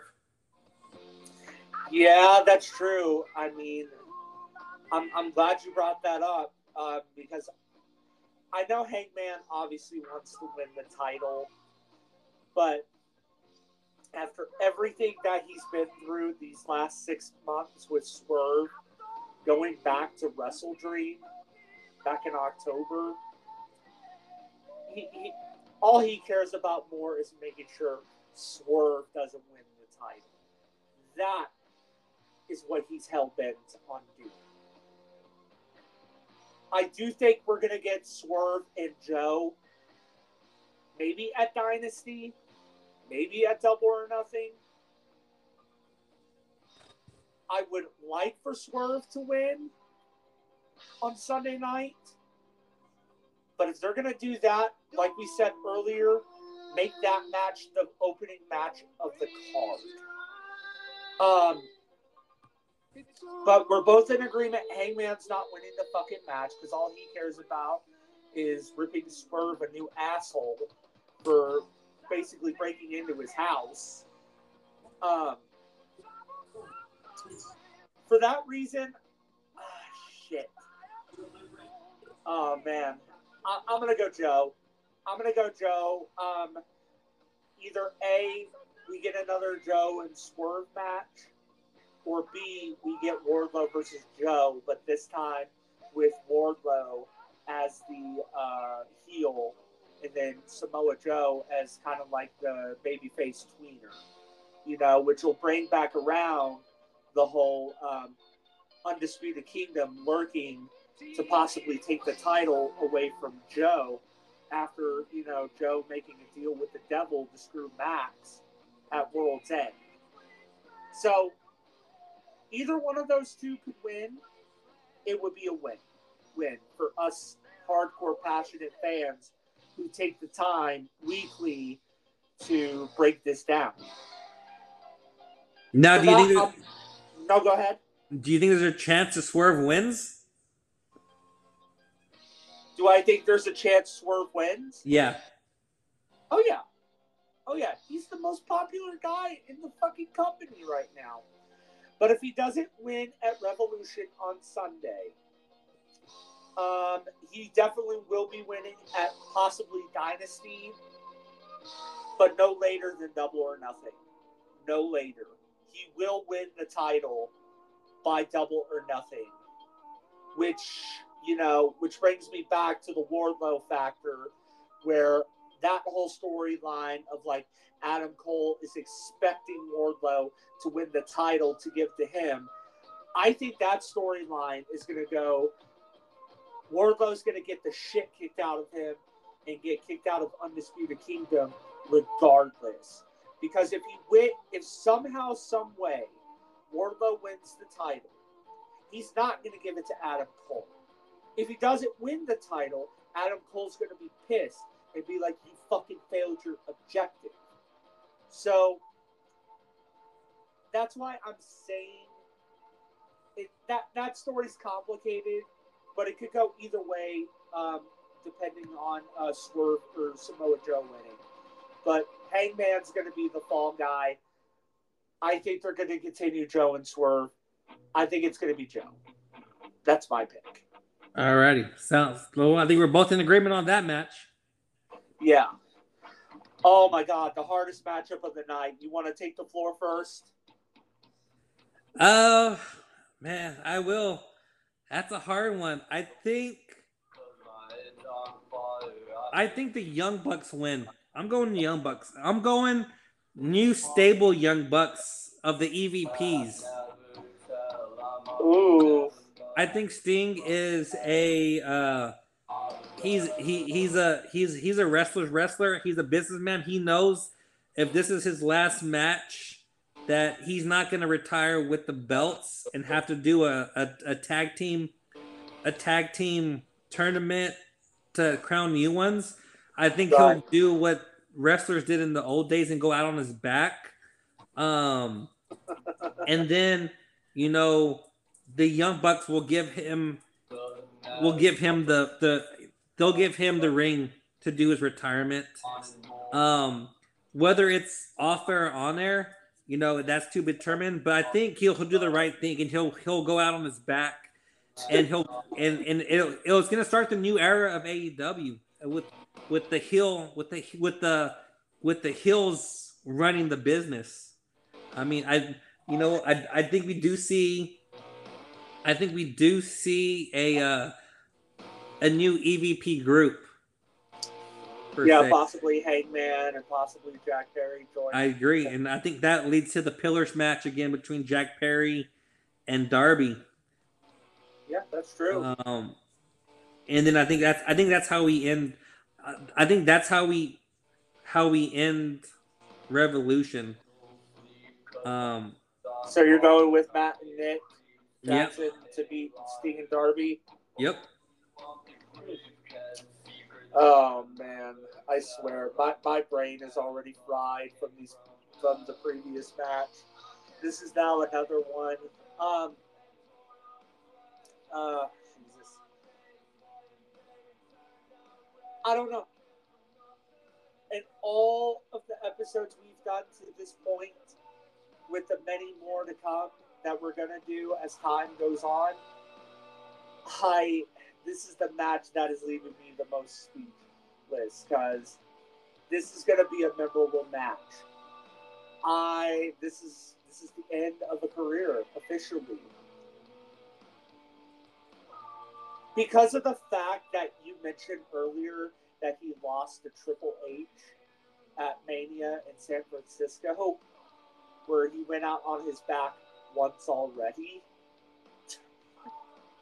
I don't see how Sting could go out on his back twice. Do you remember that? But it's a difference though because they made him do that. Tony Khan, this is Sting. If Sting wants to win, he'll win. I think deep down I think Sting knew in WrestleMania that they were going to have him lose because of who he was. Because he was a WCW guy. And that's how they do business there. I think Sting knows that Tony Khan won't have him lose because he's not an AEW guy. I think Tony Khan is letting him pick how he wants to go out. And I think it's going to be Sting's decision to put over the new guys. Or put over the new, the new company. Yeah, no, I hear you. That's why this is so tough. I mean, as a fan of the wrestling business, as a fan of professional wrestling,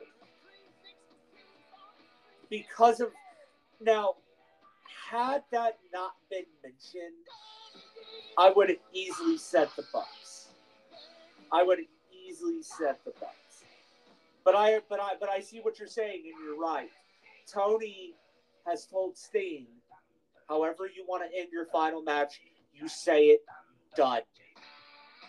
So it wouldn't surprise me if him and Darby lose for the first time ever as a tag team in Sting's final match. I don't want to see that.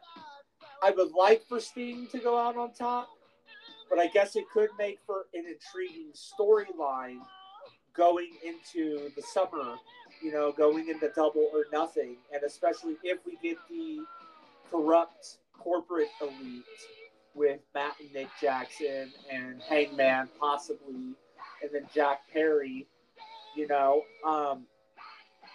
maybe, like you said a couple of weeks ago, that could possibly set up for an Anarchy in the Arena 3 match for Double or Nothing in May in Vegas, especially if we're not going to get Undisputed Kingdom versus Max and then Bullet Club Gold.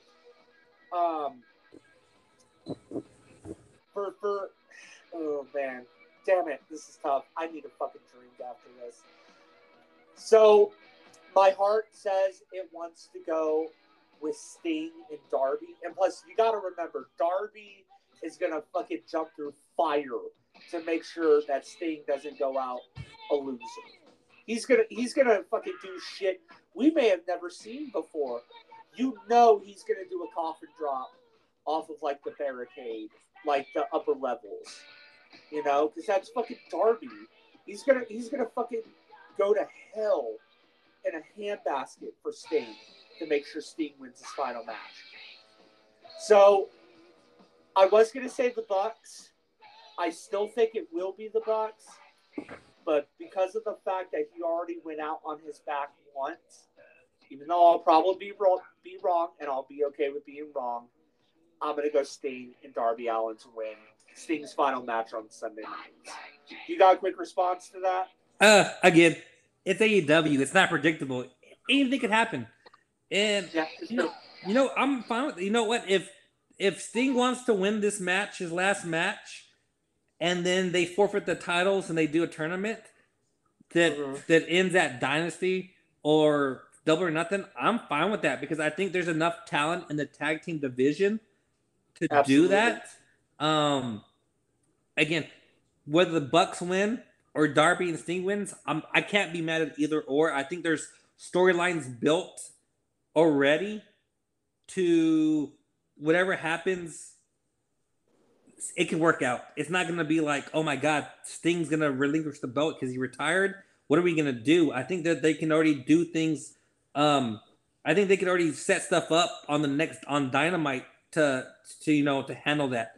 So, it's up to him. Again, if he wants to go out winning, it's his last match. I'm fine with that. He deserves that. He deserves to go out as a champion. If he wants to go out on his back and push the new era of AEW, you know what? I'm fine with that too. Again, Tony Khan called him AEW's greatest legend. I think he's one of wrestling's greatest legends. Absolutely. You can't go wrong. You can't go wrong with what he chooses. Me personally, though, if I'm creative, if I'm if I'm part of Tony Khan's team and I'm talking to Sting, my push is, hey, you picked the Bucks for a reason. You know that they're safe. You know they're the best tag team. You know, we're pushing them as the heels now as part of this EVP squad. Let's go fully and have them win the belts and let them now be the reign of terror that now we need as the AEW guys to, beat them. We have Jack Perry coming back. We have Hangman doing his heel tendencies that we're going to bring into the fold. Let's work it that way. Same way as hey, Sting, you want to win? That's cool. Win the belts. Win them. Come out Dynamite. Say that you won. That you're going to relinquish them with Darby. That you want to do a tag team tournament. And you're going to be there to give the belts to the new winners at Dynasty or Double or Nothing or whatever you pick. And I'm fine with that too. And I don't think the crowd is gonna. The crowd's not gonna boo either way. I mean, if the Young Bucks win, they're gonna boo, but they're not gonna boo because they're mad. That they're mad at AEW. They're gonna boo because the Young Bucks are heels and they need a boo for them. Yeah. The same way if Sting wins, they're not gonna boo because he's retiring. They're gonna relinquish the belts. Right.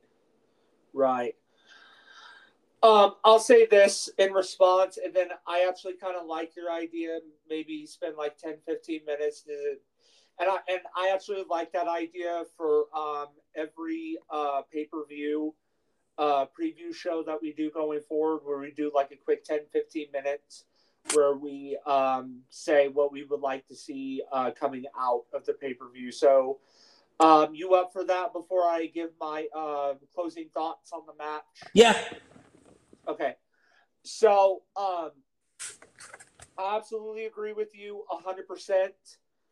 And plus, again, if we're not going to get Undisputed Kingdom versus MJF and Bullet Club Gold for Anarchy in the Arena 3, I think we could easily get that with corporate. I'm going to call the group Corporate Elite, with Matt and Nick, Hangman, and then possibly Jack Perry. That would be my group name for them because they're using their EVP status to basically abuse their power, especially the whole thing with Tony Schiavone. No matter what, it's going to be a very emotional match. I'm looking forward to it. I know you're looking forward to it. I know I'm going to be watching it on Sunday night, whether it's with the Queen or on my iPad. It's going to be sad to see the end of an era, but, I'm happy for Sting. I think it's going to be a fucking phenomenal match. I just hope he's careful. And one thing I'd like to see come out of the match, maybe Sting does his Joker Sting persona one more time. What do you think? He could, hey, if he's fast at makeup changes, I could see him doing an errors where he starts off as Surfer Sting, goes into Crow Sting, goes into Joker Sting, and then goes finally into the Darby Sting. I think that'd be something cool. People would probably pop for. Oh yeah, no, absolutely. I would like to see how that match comes about if they do another season of AEW All Access. Have you heard anything on that before we get to our debut of what we would like to see coming out of the pay-per-view? I have not, but I'm pretty sure if they do if they do a new TV deal, it's probably going to include that. If they do a streaming deal, that's going to include that too. Yeah, because we haven't heard a single fucking thing about the next season of AEW All Access. By the way, off topic, SmackDown starting off with Roman. Oh, no. Oh, man. I got to turn that on in a minute. But, of course, we got to do our what we would like to see, and then I got to close the show. And then I got to go be with the Queen. She's waiting on me. I'll have to go back and watch the video on YouTube in the morning. Is he still doing his entrance? Roman? Yeah. Yeah. And it's 7:06 right now. Yep. God. I swear, he has the longest entrance in WWE right now. Jesus Christ. And by the way, I'm not gonna watch that Rock promo. I just saw that it was 21 minutes long. Oof. I will look at the bullet points because 21 minutes of promo from The Rock is a long ass time. No matter how good you are. So I'll give you the main highlight of it, and this is probably going to be a hashtag from all the Cody haters out there. At the end of it, he basically said, "Cody Rhodes, fuck your story." Fuck your story. He literally said it twice. And I'm just like, damn, dude. Any Clown Pharaoh. Huh? Any Clown Pharaoh. His dog. Oh, man. Jesus Christ. That is something else. But I'm probably going to have to watch the YouTube videos. Before we get out of here, let's do a quick debut of what we would like to see coming out of Revolution on Sunday. I'm going to let you go first. What I like to see is I want to see on that next Wednesday the start of new storylines. We know what's coming ahead. We know Okada's coming. 99% sure. We know Mercedes is coming. We know there's a partnership with CMLL now, and we know the Double or Nothing. Well, we know Dynasty is here. Yeah. And that's going to be the next pay-per-view leading up into the big one, Double or Nothing. So, I want to see closure to this. I want to see continuation of the Undisputed Kingdom.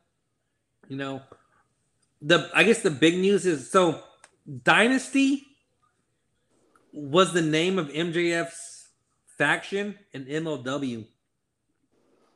No shit. It is. It was. The only thing that kind of throws that off now is that a former member, Alex Hammerstone, just signed with TNA in an exclusive deal. So we're not going to see him in AEW. Ooh. But so you think that could be like a little cryptic code there that Max is coming? Could be. Ooh. So it brings me to we could have seen Richard Holiday. That was part of that stable too. He's a free agent. We could him maybe help out MJF if he comes back, if they sign him. And we could see Alicia too come out too, because she was the valet for Richard Holiday when he was in MLW. Shit. And she's with MJF. So we could definitely see maybe her be a mouthpiece manager that kind of maybe gets Britt Baker into that feud. Where Britt Baker turns heel and joins Undisputed Kingdom. Yeah. So I like that. We have that. I want to see hopefully we get a clearer picture of the women's division after this week. And then, of course, big business. I think it's going to be all around Mercedes. Oh, yeah. I'm hoping that big business, we see a lot of women's matches. We all know that Mercedes is going to be there. We've seen Boston spelled with 2 S's. Big business. I want to see Mercedes come out first, get that pop, and then let's showcase the women. If you saw her tweet that she did yesterday,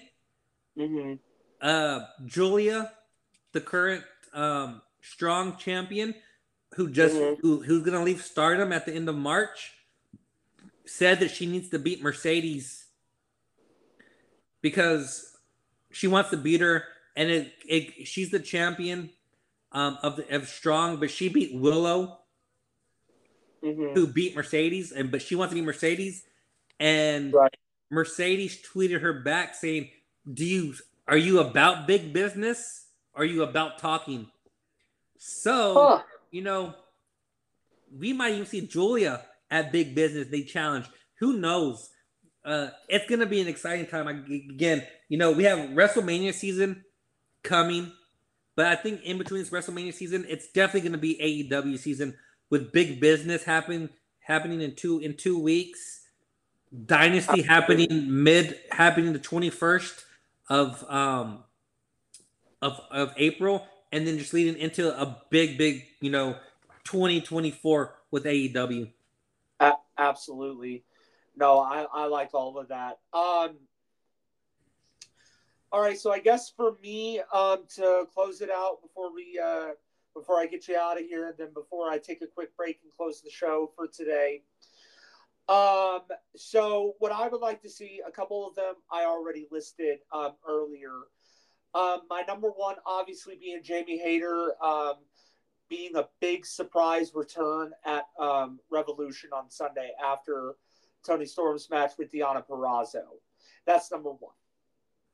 Number two, shout out to you, because I'm going to have to get a hold of my buddy in Houston who split half of the pay-per-view cost with me last year. And because of that code word, or the fact that Dynasty is a code word, possibly, and with MJF possibly looming for a return, just like how World's End was in Long Island. Like, Dynasty now has my attention now for that reason. So I would like to see MJF with his own babyface faction with Alicia Tout, his real life girlfriend, basically go up against Adam Cole, Britt Baker, who are obviously a real life couple, and Undisputed Kingdom. If that is the case, if they don't do Corporate Elite versus Darby and his possible group for Anarchy in the Arena 3, I would totally be fine with Dynasty and Undisputed Kingdom being Anarchy in the Arena 3.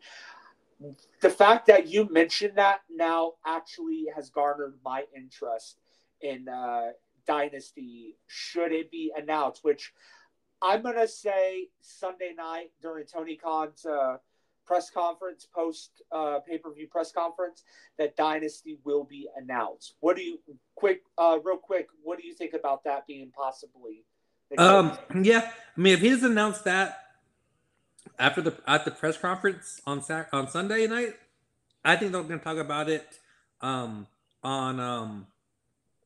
Wednesday. Yeah, absolutely. Maybe that could be another possible Tony Khan has a major announcement. I mean, and then I can also see if it's not about MJF, I can definitely see it being built around Okada. I mean, he's a dynasty. He's a player. He's a dynasty player. Is the ace of New Japan for the past 10 years. It could be his coming out party too. But you know what? I think it's gonna be that Saturday into that Sunday, with Collision into Dynasty. I definitely think it's gonna be more MJ. I mean, MJF has been gone since World's End. So I mean, January, February, March, April, May.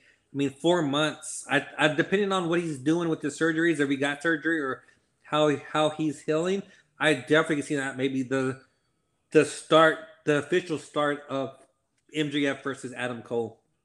Yeah, absolutely. I do have an assignment for you before we reconvene for episode 9 next week, but I'll get to that here in just a second. A couple of more things I would like to see. I would like to see Thunder Rosa challenge Julia Hart for the TBS title. I think that needs to be the next challenger for Julia Hart. That's number one. Number two, what the fuck was I just thinking? Trent Beretta turning against Orange, number 2. Number 3, I just had it on the tip of my tongue.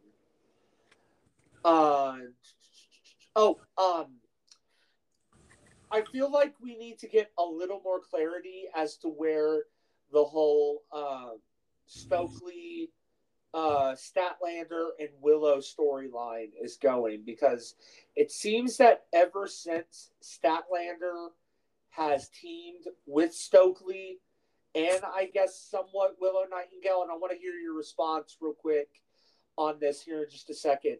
But it seems that ever since Statlander teamed with them, she has been on a losing streak. Your response?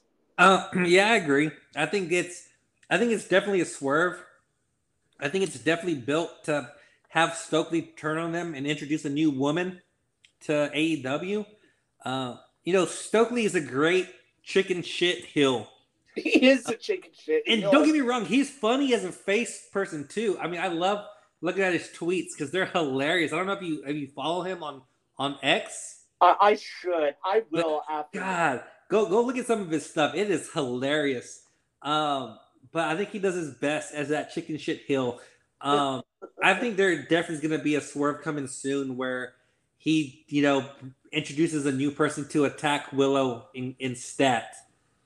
Yeah, could maybe. But yeah, definitely she's been on a skid since joining Stoke. Oh, The Rock's coming out now. Huh? The Rock. Oh, he's coming out now? Yep. Oh my God. Oh damn! I don't want to do what we did 2 weeks ago. When we did episode 6. Fuck. Okay.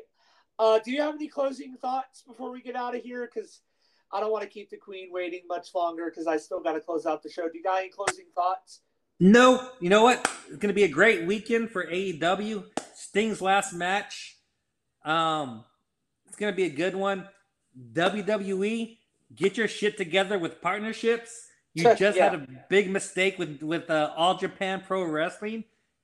Again, don't go into partnership with WWE. It's always one-sided. Yeah, it's true. And a big rest in peace to Mike Jones or Virgil. He passed away earlier this week, or I guess a couple of days ago. Whether you knew him as Virgil, Soul Train Jones, Vincent from the NWO. I mean, I think he was just that jobber's jobber. He did a great job at making other talent look good. And he was one of the boys. So, rest in peace to him. Yeah. Other than that, that's all I have. I hope you have a good weekend. I'm sure we're going to talk about, Revolution on Sunday. Oh, yeah. Absolutely. Monday, we'll talk about it. We'll get into it. Unfortunately, I will miss Dynamite next week. Why? I got to work. Oh, fuck. So I will be missing that, but I'm going to watch it as soon as I get home. And you know what? It's going to be good. It's a good time to be a wrestling fan. Again, Revolution this week, going into Dynasty, Double or Nothing. And then WrestleMania season, of course, is always a big thing for the WWE. So, Absolutely. Just a great time to be a wrestling fan overall. Oh, it is, especially with football ending. I mean, I still watch hockey, Vegas, Golden. Are you going to watch the UFL? No. I'm not wasting my time with that piece of crap. You're not going to rock it out? No. If it's not the Dolphins, I don't care. Hey, look, I'm a Houston Roughneck. Oh my God. Okay, when they create a Miami team, we'll talk. Until they create a Miami team, I'm just like, I got other things to do. I mean, I gotta figure out some moves to grow the podcast, both our podcast and then State of the Real Union. I gotta figure out moves for other things in the meantime. And plus, when I have time for sports, it's either college basketball or Vegas in the off season, in the NFL off season for me. My closing thoughts is this. Please, MJF, please, for the love of God, make Dynasty a memorable one. Please. Also, Chris Statlander, you ain't got nothing on my girlfriend, because my girlfriend kicks ass in so many ways. Shout out to the Queen. Also, 2 more things, and then we'll get out of here. Then, of course, the usual. Tony Khan, please get a fucking show, a Dynamite or a Collision, out to Albuquerque or Omaha, please. Also, shout out to the Queen. And then finally, Final Fantasy Rebirth. Good shit. If anybody out there is listening, because this will probably be the only either or podcast that I do this week, which I'll address that here at the end. For the love of God, fucking play Final Fantasy Rebirth. It is game of the year until college football comes out this summer. And then, of course, to you, brother, I hope you have a good weekend. We will absolutely be checking in for Revolution. And, dude, as always, not another person in the world I'd want to do a wrestling podcast with than with you, brother. You know? Yes, sir. Yes, sir. Tag love team it. partner. Tag team partner. Tag team champions for life. Yeah, man. Amen to that. Amen to that. What you got going on the rest of the night before I get you out of here? Just gonna sit back, watch SmackDown, watch Rampage, and then if I feel froggy, I might jump into this 21-minute video promo from The Rock. We'll see how that goes. Yeah. Look out for Cody to give his side of the story, because I guarantee you he fucking had someone tell him the gist of the video, or basically he may have watched the video in private. If he's scheduled tonight, he's going to give a fucking response. Oh, yeah. You know? What's your schedule next week? What is it? I close Tuesday, Wednesday, and then I open the rest of the week, so. You open the rest of the week? Okay. Want to reconvene Friday next week again? Yeah, we can do that. That way, so we could do tonight's SmackDown, Revolution recap, and then we'll see where we go from there. Sounds good. I love it, brother. All right, man. Well, look, we'll reconvene. We'll talk on Sunday. I may see you at work tomorrow. We'll definitely talk on Sunday, but reconvene next week. Works for me. Sounds good. Sounds good. Love it, brother. All right, man. I'll talk to you soon. Stay safe. Everyone else, I'm closing the show for the day. When we come back next, Alan, I'll see you soon, brother. All right, man. Later. All right, man. Closing the show when we come back next.